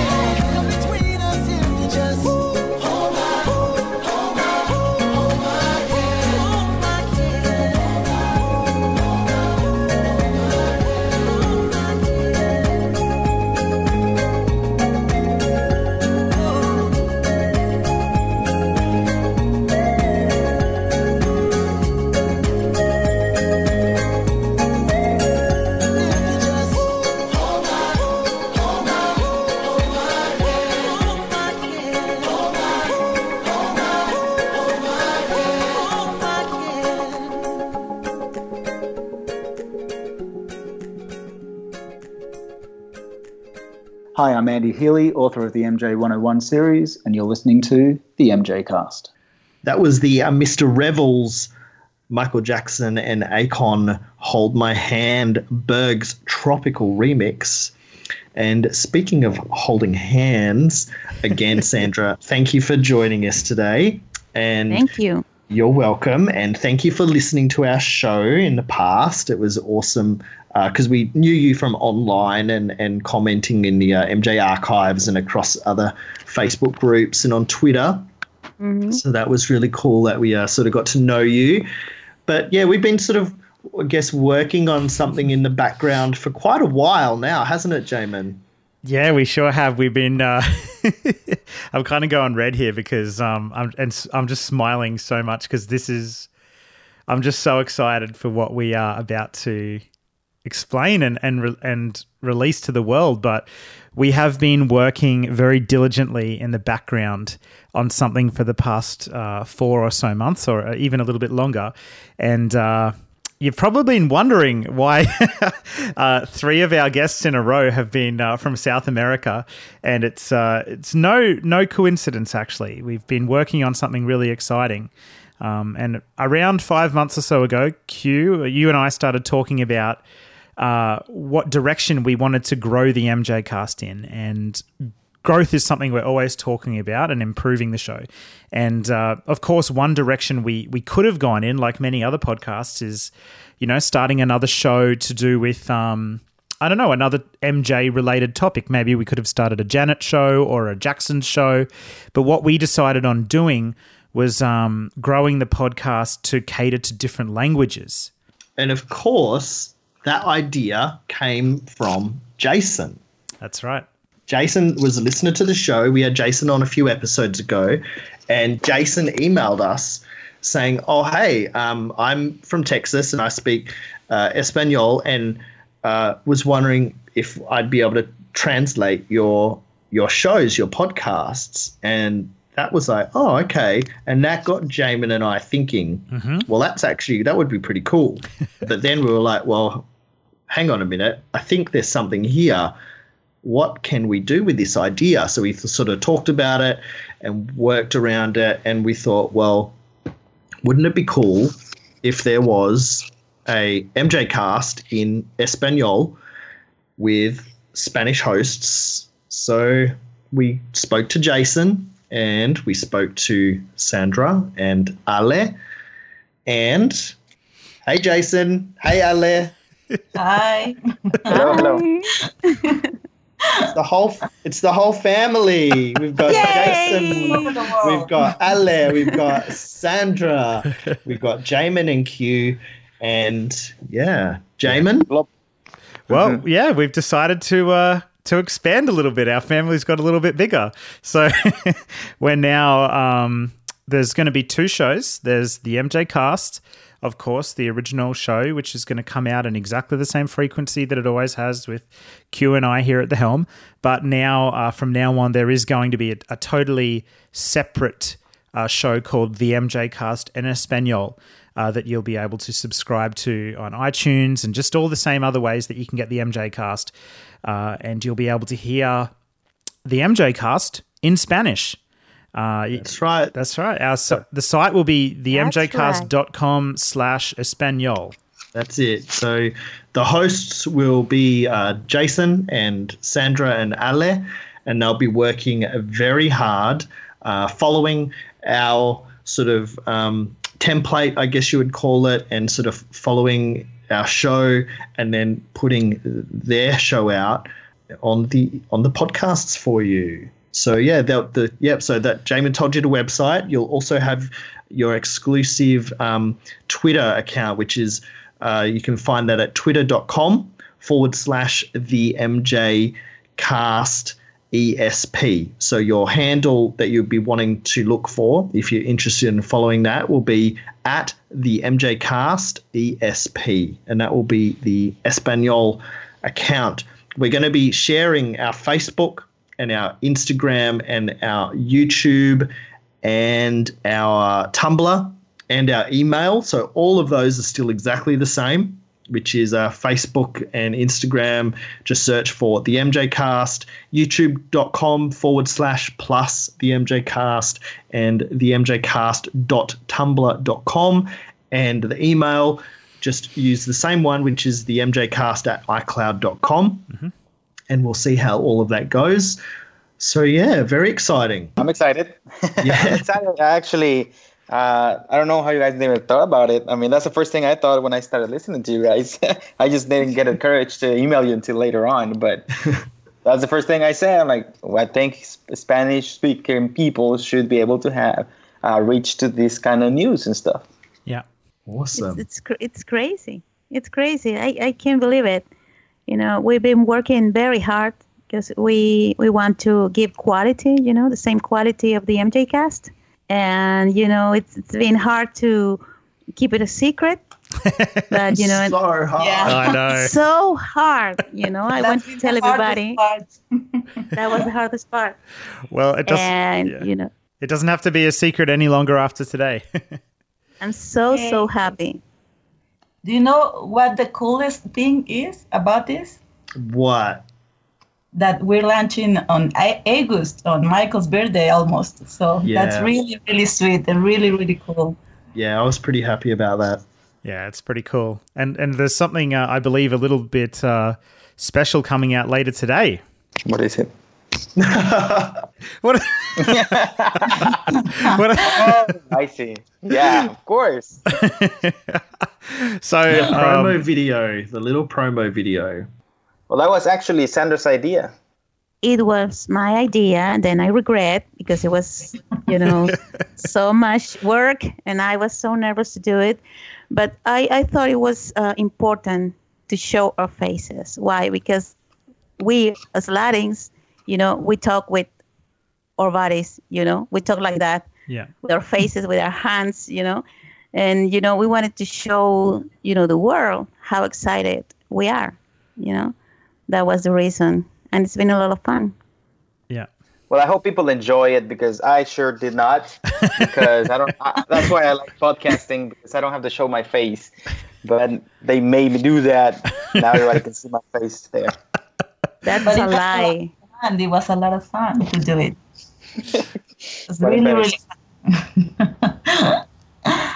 Oh, it's exciting. We spent quite a great amount of time putting all this together. Yeah, guys? Yeah. But it was, I have really, really enjoyed all the process. Yeah. And if anyone's watching the video, at the end of the video will be the unveiling of the MJ Cast Espanol logo and brand, which is pretty cool as well. Yay. Oh, there was a lot of fine tuning that went into the colors of the logo. Yeah. Lots. We had blue and all kinds of different ones. We went like all the rainbow. Yeah. But it looks really good, and can't wait for all our Spanish-speaking listeners to be able to enjoy that. So, the process is the promo video goes up today, and you'll be able to enjoy that. And then we submit some shows to iTunes, and they review them, and then that's when it will be available. So we'll stay tuned to social media, and we will have a proper release date of when the first episode will be available and live for you to download to your podcast apps. Absolutely. And make sure if you're, even if you're an English-speaking listener and enjoy the promo video that we put up on all our social networks, just hit the like button, hit the share button, retweet it, just get the news out, because there are so many Spanish-speaking fans around the world that are going to be excited for this news. So, Ale, what sort of countries will be tuning in, do you think? Oh, Mexico, Argentina, Spain, Chile, Peru, of course, with Sandra being a Peruvian. Yeah. Yes. I think that there's a big, really, really big fan base over there. But we don't usually get access to all of this kind of information, or all these kind of shows. So it's really, really cool that Jason got this amazing idea and he contacted you guys, because I haven't thought about it, but it was a really, really cool idea. And I wanna thank you guys not only for the great work you do, but for trusting us with this great adventure. Yeah. It's really, I'm really, really proud, and I'm really honored that you guys have trusted us with this big adventure. I cannot find another word to describe it. No, that's a good word. It is. It's a big adventure, and I hope you guys are ready for your sort of your personal life to change a little bit, because it's a lot of work, and you're going to be talking to a lot of people. It's a huge responsibility. So but do we us prepare, proud. Do us proud. Yeah, we're prepared because we've been, studying the subject for so many years. That's right. You're already experts in the subject. Yeah. And kind of Alex have just a graduated. PhD on MJ. PhD on MJ. Yeah. That's right. Right, and not only that, let's disclose this. I actually never met Sandra or Ale before. I just met them through this, and well, I think that's very easily though. I get to know these people. I feel very comfortable with them already, even though I never met them.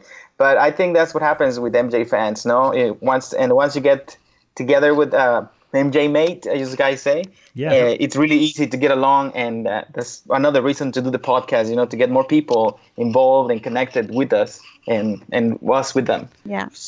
I got a couple of questions for you guys. I want to ask some things. How are you feeling at the moment on like the eve of the launch? Are you feeling nervous or like? I'm shaking right now. Yeah, a little bit, but more. It's like more excitement. Yeah. It's more excitement. More excitement than nervous. Yeah. I remember feeling that same way. Yeah. And so for people out there that want to interact with you and get to know you guys a little bit more and maybe ask some MJ questions and things like that, would you say the best place for them to go would be the Twitter account or?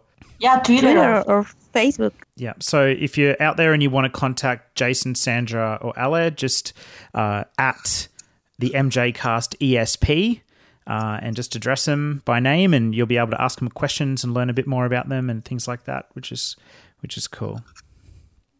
We'll be really, really happy to answer. Oh, that's awesome. That's awesome. And my last question is, okay, you know how Q and I always sign off our show where I say keep Michaeling, Q says Michael on. Have you guys got like Espanol little tags that you put at the end of your show or? Well, I thought about just maybe getting with the ladies and get titles of Michael's songs or lyrics from his songs and say it at the end.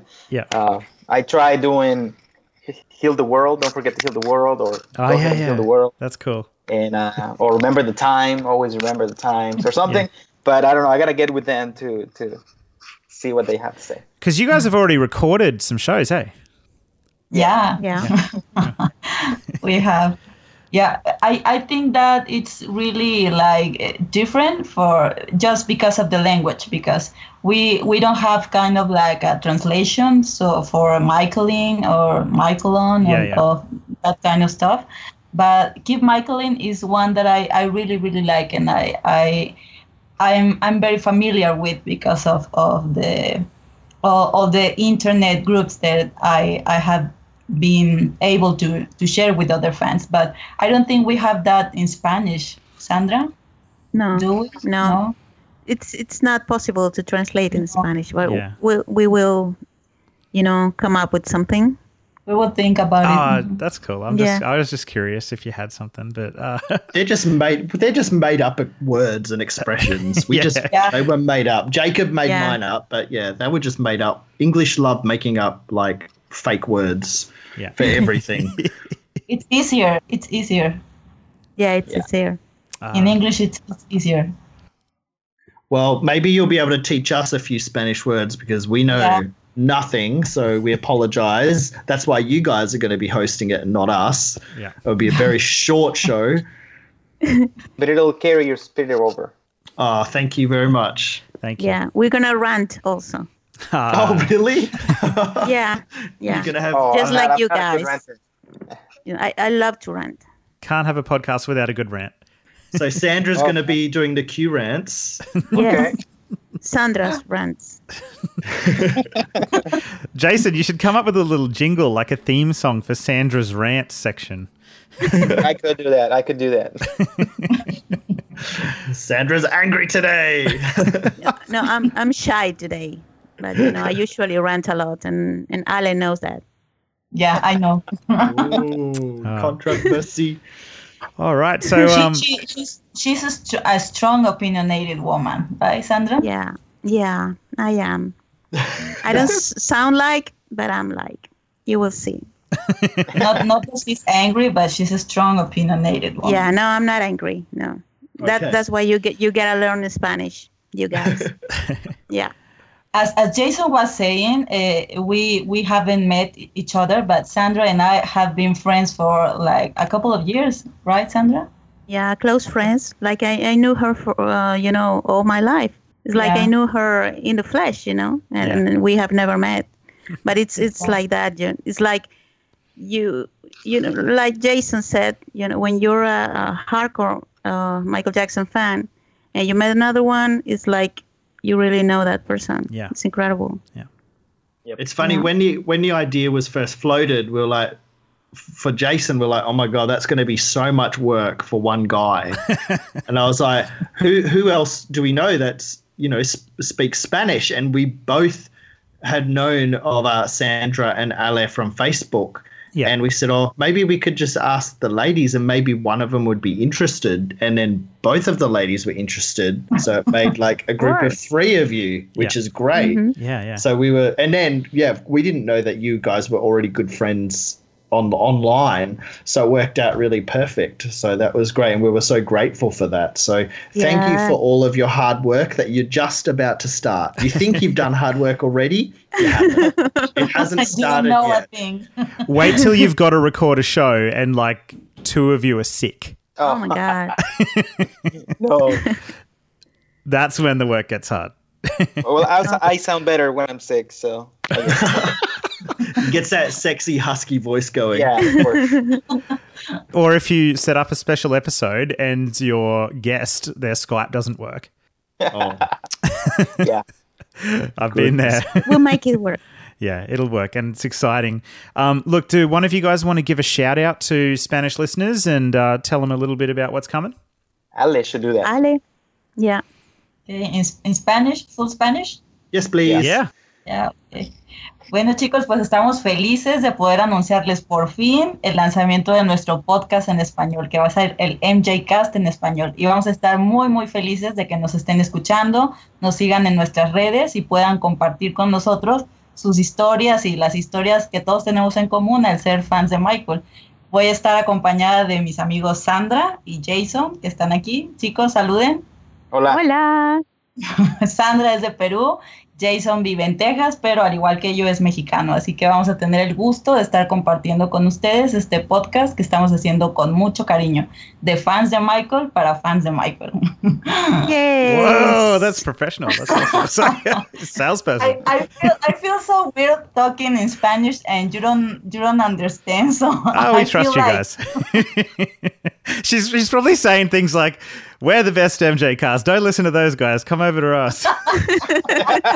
Yeah, that's right. I was just going to say, anyone that's bilingual and speaks Spanish and English, don't leave us. Me and Jamin are still here. Yeah. Don't abandon us. Our show will be a little bit different still, so you can listen to 2. So you guys get 2 if you speak 2 languages. Yeah, but don't leave us, guys. Like, keep listening if you speak Spanish. Don't forget about us, me and Jay. I have a feeling that the Espanol one's going to become even bigger than ours. Yeah, I think so. Oh my God. And then I'll be all lonely over here talking just to Jamin. With the crickets. With the crickets and the Jamin and the whippersnipper. Tumbleweed going past. Never in this life, you. No, but you see, one of the things you guys got that we are not going to have is the Q rants. We'll have the Sandra rants, but they have to keep listening for the Q rants. That's right. So that's the reason you have to learn Spanish, Q. The Q rants in Spanish. Oh, wow. That would be like Wow. what would be the word, Sandra? Berrinche? No. Berrinche, yes. Berrinche. That would be the word in Spanish, Q. Okay. Berrinche. Sandra, do you swear in Spanish? No. Oh, you don't? No. Oh, okay. Well, She's a lady. You're gonna I'm a lady. You're gonna have like Yes. a I'm polite a mother. Sandra rants. Q gets What? Q Polite. swears in his. I got to have explicit tags nearly every That's episode. Australian. Swear words are part of Australian language. No, in Spanish, it's, everybody swears also. Yeah, a lot. Yeah, a lot. All right. Well, stay tuned, listeners. The MJ Cast en Espanol will be coming late August, just in a few weeks' time. We are launching the teaser trailer today. You can check it out on all our social networks on Twitter, Facebook, Tumblr, Instagram, and YouTube. Please share it far and wide. We want as many people to hear about it as they can. Make sure you start interacting with Jason, Sandra, and Alla over on Twitter at the MJCastESP. We're all very, very excited for what's coming, and thank you guys for joining us on this segment for the show today. Thank you so much. Thank you. I hope that was a good study break for you, Jason. You have to go back to the books now. I'm sorry. Back to study. Yeah, I will in a little bit. Go do your homework. Thank you again, Jason and Ale, for joining us. We really appreciate it, and we wish you every success and all the best, and our deepest thanks for spreading the MJ Cast and news and discussion on Michael Jackson and the Jackson family to a completely new audience. We really appreciate all of your hard work. Thank you. Thank you so much. We love you. We love you. And as Michael said, it's a great adventure. It's a great adventure.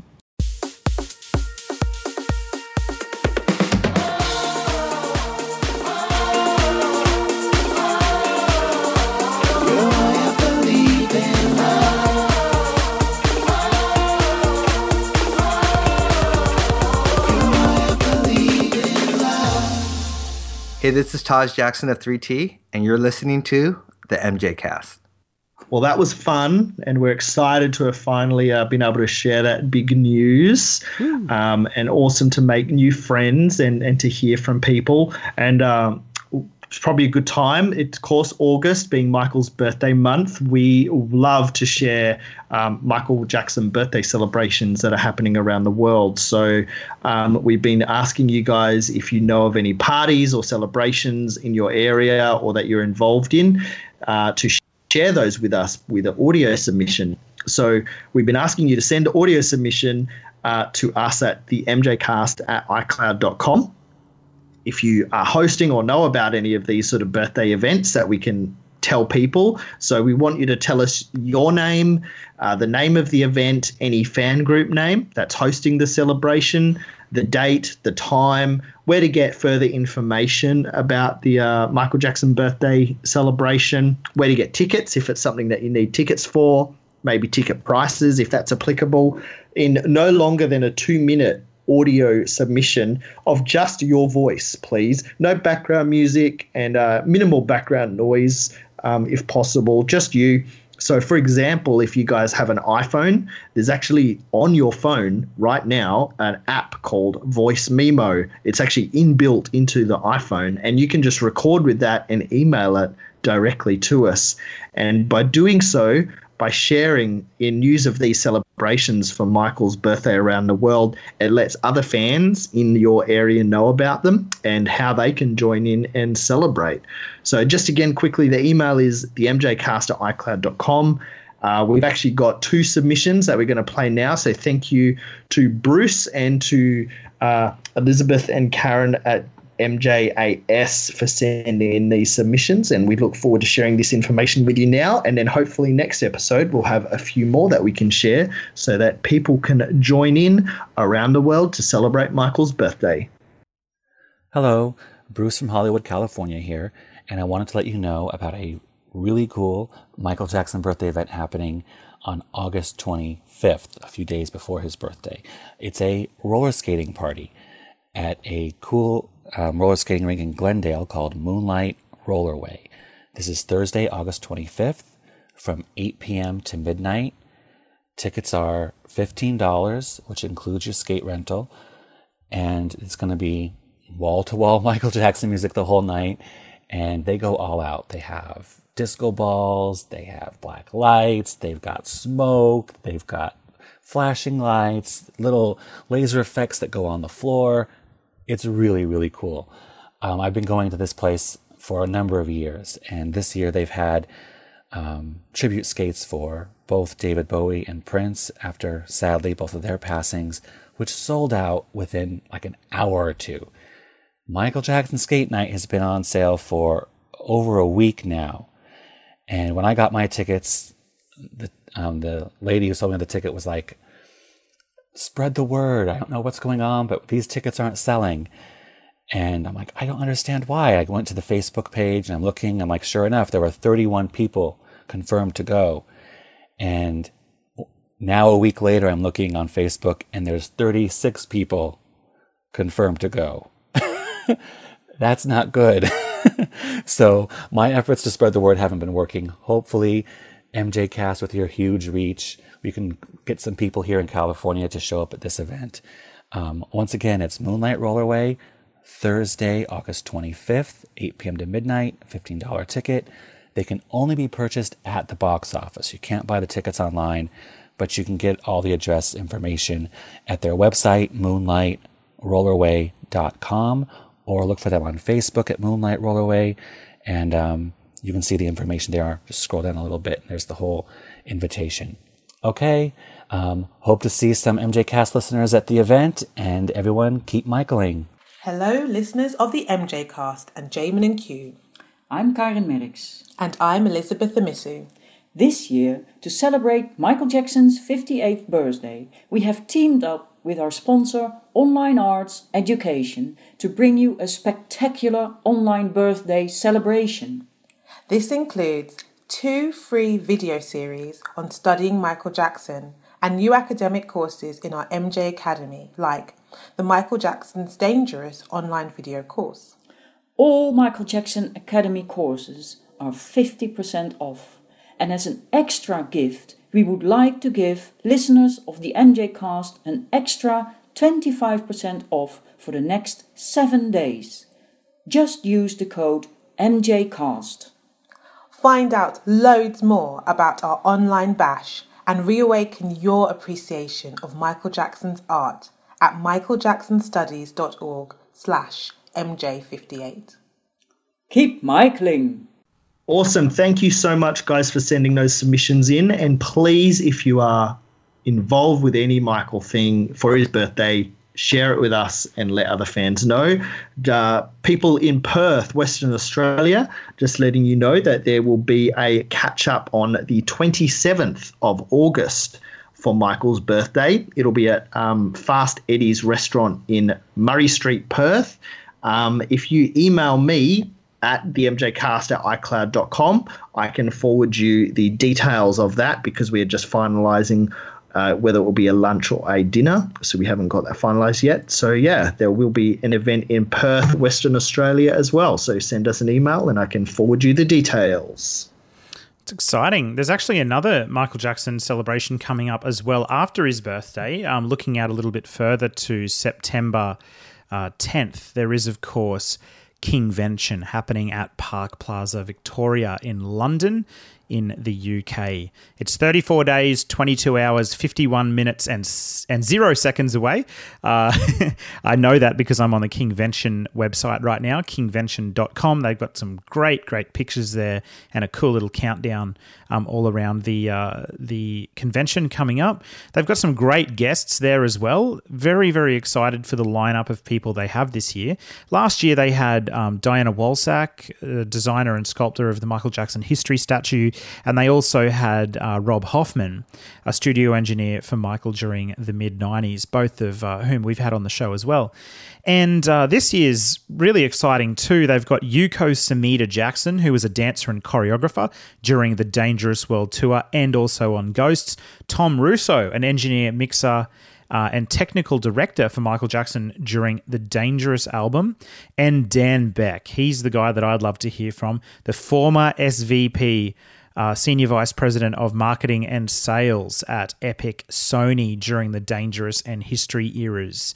We know that Michael, had a tough time during the early 90s with those false allegations, and I would just love to know the planning and the work that went into marketing Michael as a recording artist after all of that sort of stuff happened.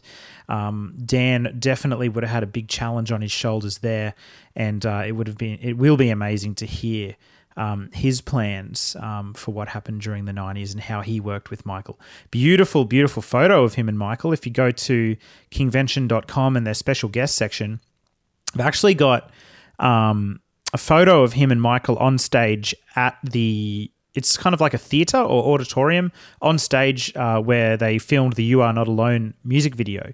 And beautiful, beautiful photo, one of my favourites. I can also see here that they've got another guest that I didn't notice in the last time I was on their website, Jonathan Morrish, former Vice President of Communications for Sony Music Europe. So yes, very interesting to hear from those people. So jump on the Kingvention website, kingvention.com, to see all about what's going to be there. There's, in addition to special guests, you've got Captain EO from Page to Screen, Q&A live panel discussions. You've got photo galleries, a massive Dangerous album art mural. The making of Moonwalker will be screened. Dangerous Blast from the Past as well. Lots of different things. Musical performances. London International Gospel Choir performing Will You Be There. Club 30s to party with your MJ mates. So yeah, check out Kingvention and enjoy the world's best Michael Jackson convention. All right, finds of the week. Sandra, do you want to lead the charge with your find? Yeah, well, there's this little video, but very interesting. It's from K-pop group. How do you say that? Boy band? Yeah, boy band. Yes. Yeah, from South Korea. And it's a video when they are dancing to Billie Jean, but with these LED lights on their clothes, and it's very, very cool. And it's cool because, it makes me think about the idea that Michael had for This Is It, to work with these lights on his costumes. Yeah. And it's cool because it looks very, very, what's the word for that? It looks like it's made by computer because it's very precise, how the lights work. But I read that they made it themselves, with their movements. Whoa. So it was not automatic. It was, they did it themselves. So it's very, very cool. You should watch that. And they use this remix of Billie Jean that is very, very cool. It's from Blackstreet, I think. Oh, cool. Yeah. It's Teddy Riley's band. Short, but very nice. Yeah, Teddy Riley's. Yeah. Awesome. We'll have that in the show notes for everybody to check out. Mm-hmm. Q. Yes.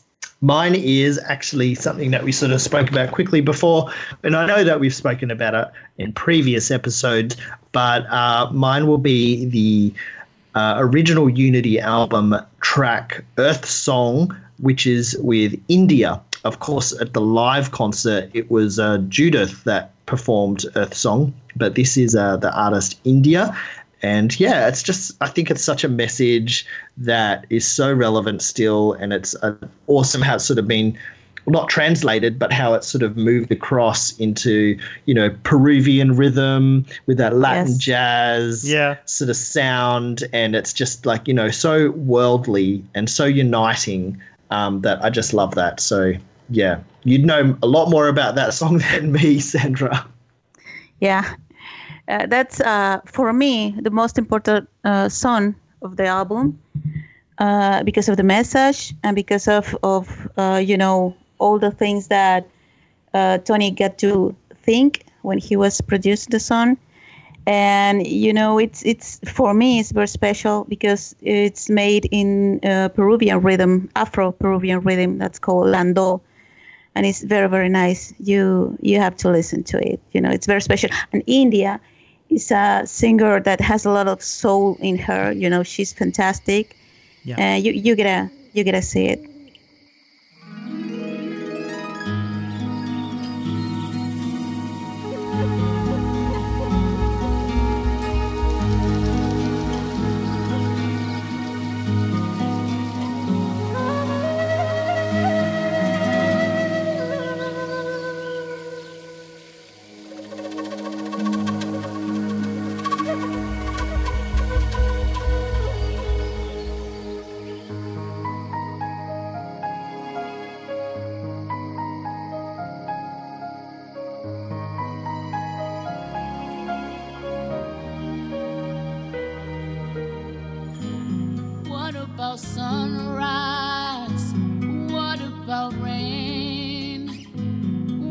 about all the things that you said we were to gain? What about killing fields? Is there a time? What about all the things that you said was yours and mine? Did you ever stop to notice all the blood we've shed before? Did you ever stop to notice this grand earth, this weeping shores?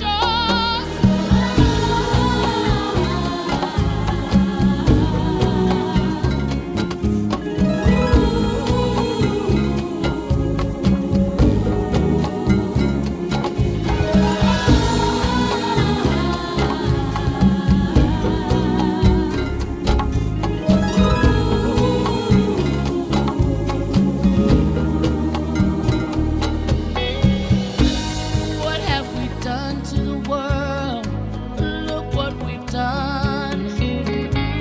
What about all the peace that you pledged your only son? What about flowering fields?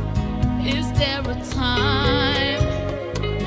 What about all the dreams that you said was yours and mine? Did you ever stop to notice all the children dead from war? Did you ever stop to notice this crying earth, this weeping shores?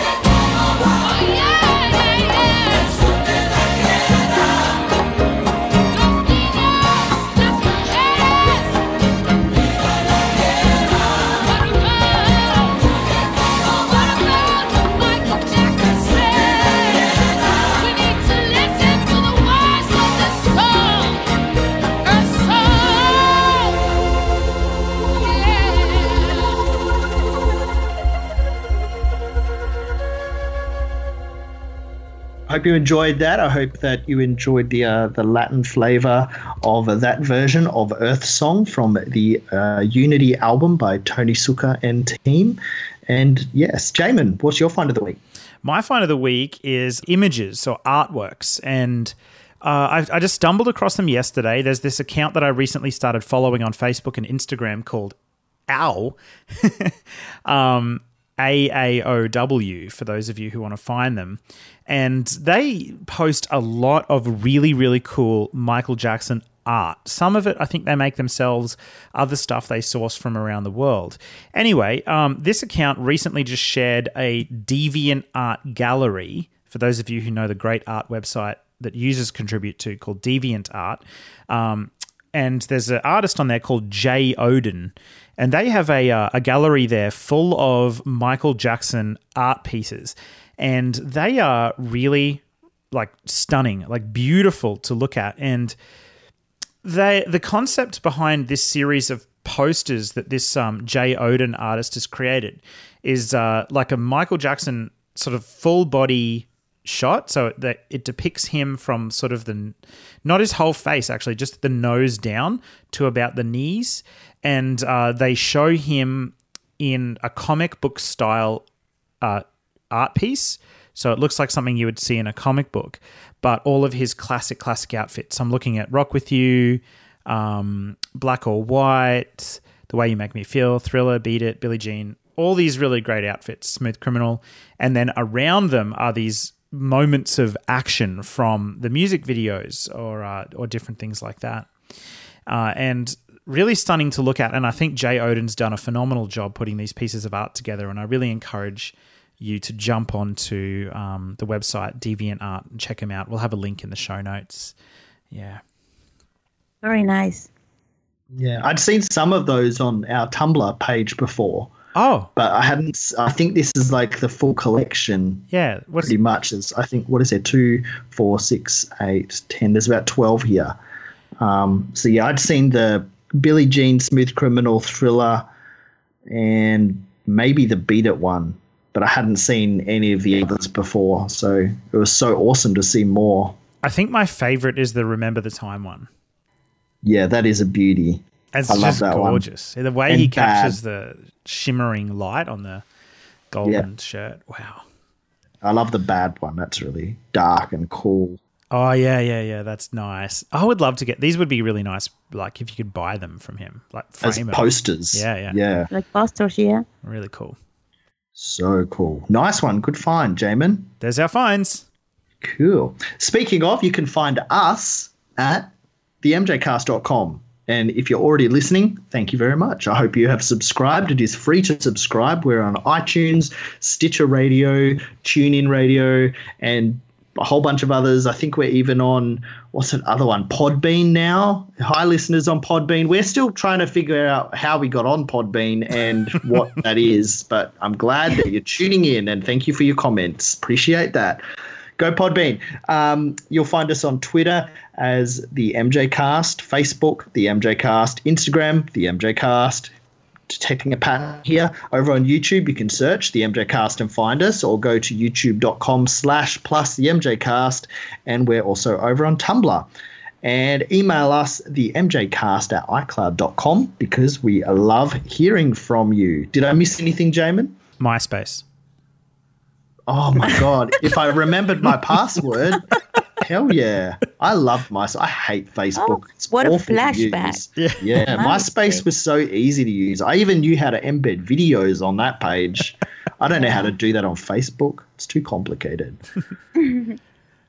Have a couple of thank yous. Firstly, Sue C. from the US left a lovely message on the Michael Jackson Journal of Academic Studies about our interview.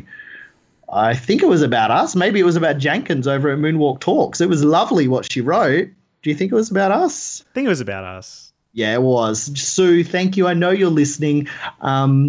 Sue's comment was so nice. I was really humbled and moved by it, and so appreciative. And it was super fun answering the questions from Karen and Elizabeth over at the Journal.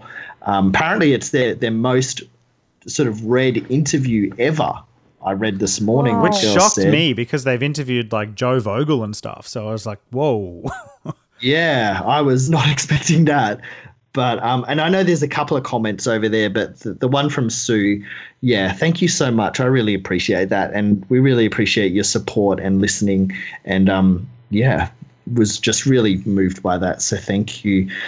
We had some emails. Mike from Jacksonville in Florida. Hey man, how you doing?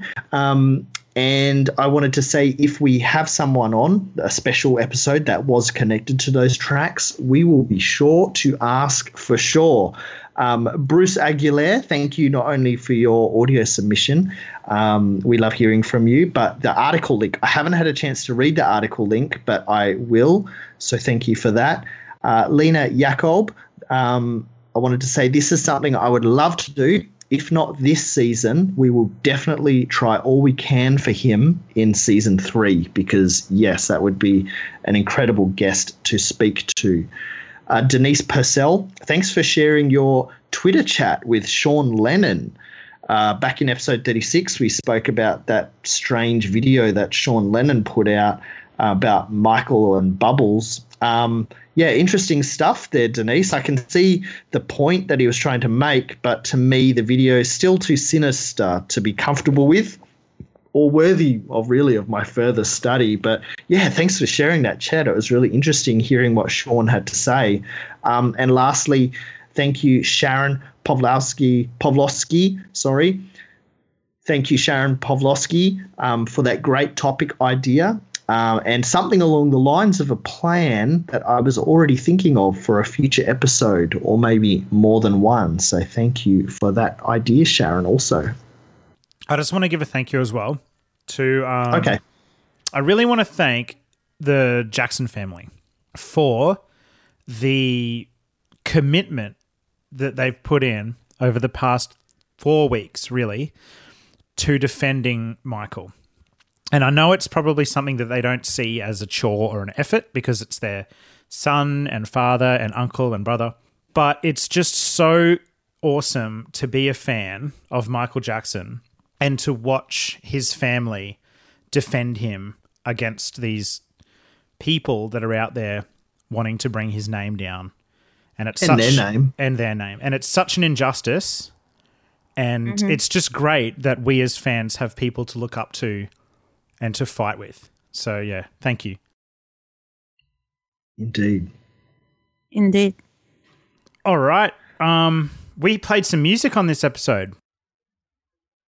We sure did. We played some cool stuff from Nick. Remix by Nick. You can't beat Nick. If you love Michael Jackson remixes. And I'm his biggest fan. No, I'm his biggest fan. You can't be Nick's fan. God. And I used to hate remixes. Really? Yeah, but with him, I mean, he's we in Spanish we say a capo. He's so good. A capo. He's so good. I'm so proud of him. He captures the essence and just either has the theme. So for the Human Nature, it's got that tropical remix theme that we played today, but he captures that original essence and just transplants it perfectly, or transplants it into like a modern sound, but it doesn't, for me, and I think a lot of people that loves Nick's stuff, it just does not take away from the original thing. It's just fantastic.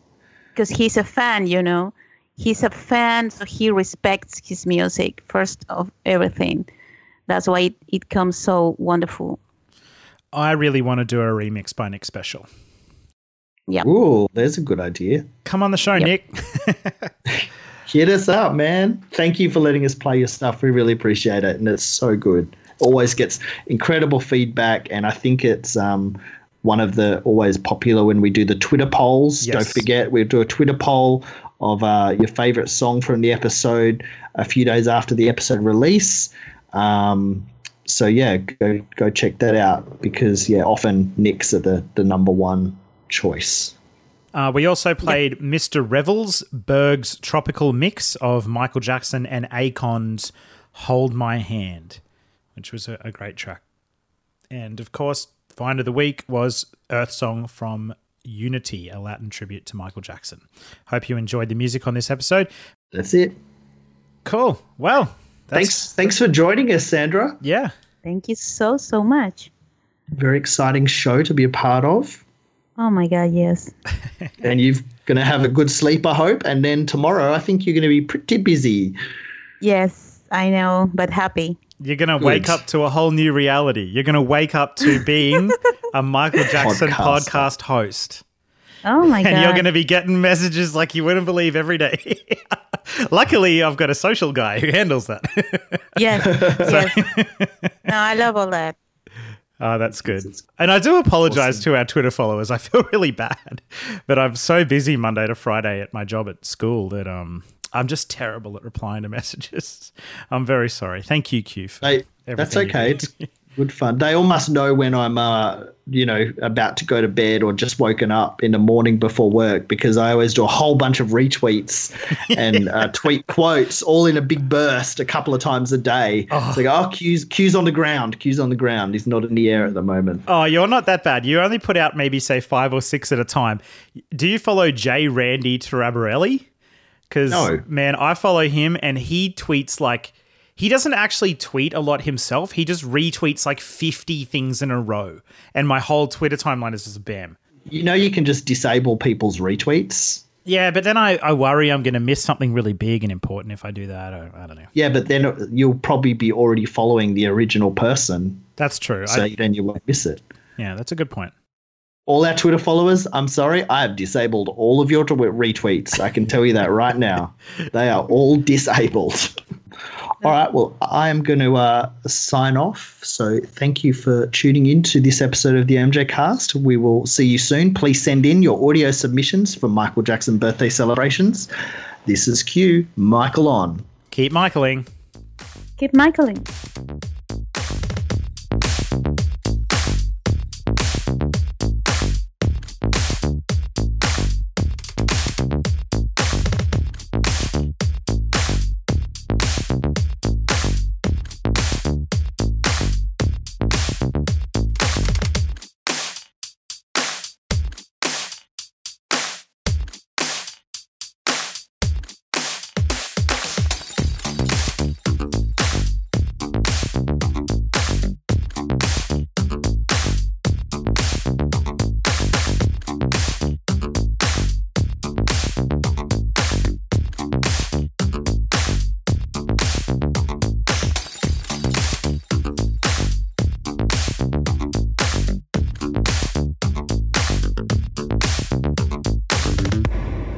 So you guys, one of the ad breaks today was the little eSonic disc baby, some sort of, I guess, a early digital sort of player. Have you guys seen that ad before? Yes. Yeah, it's hilarious. Why is it funny, Jamin? It's cheesy. It's cool. What do you mean?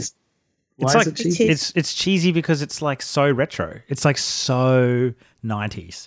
It's like everything about the 90s in one video. I love it. Yeah, almost.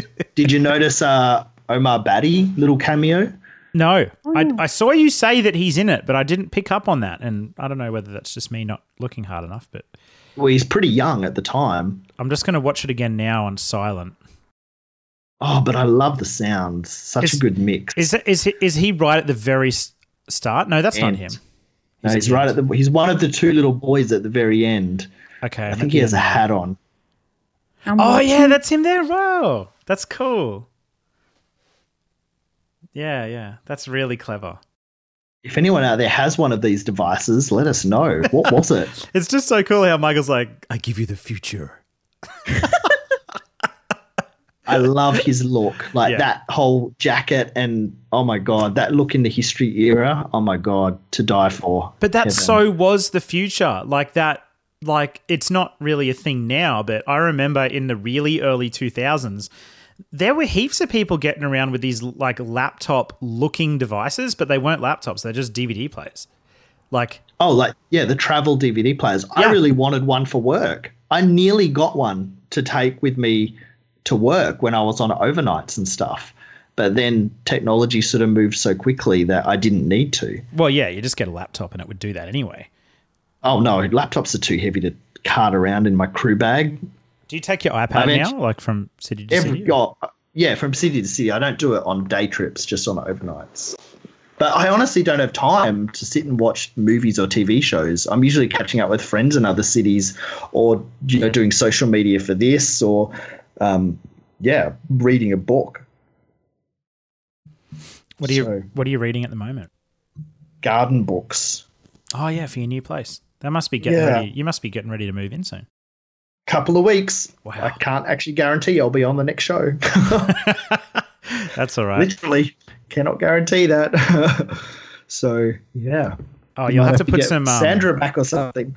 Yeah, it might be just you and I.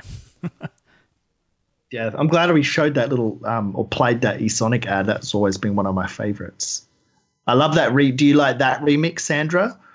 Yeah, it's nice. It's not as good as Nick. No. Nothing's as good as Nick, except Mike. That's it. The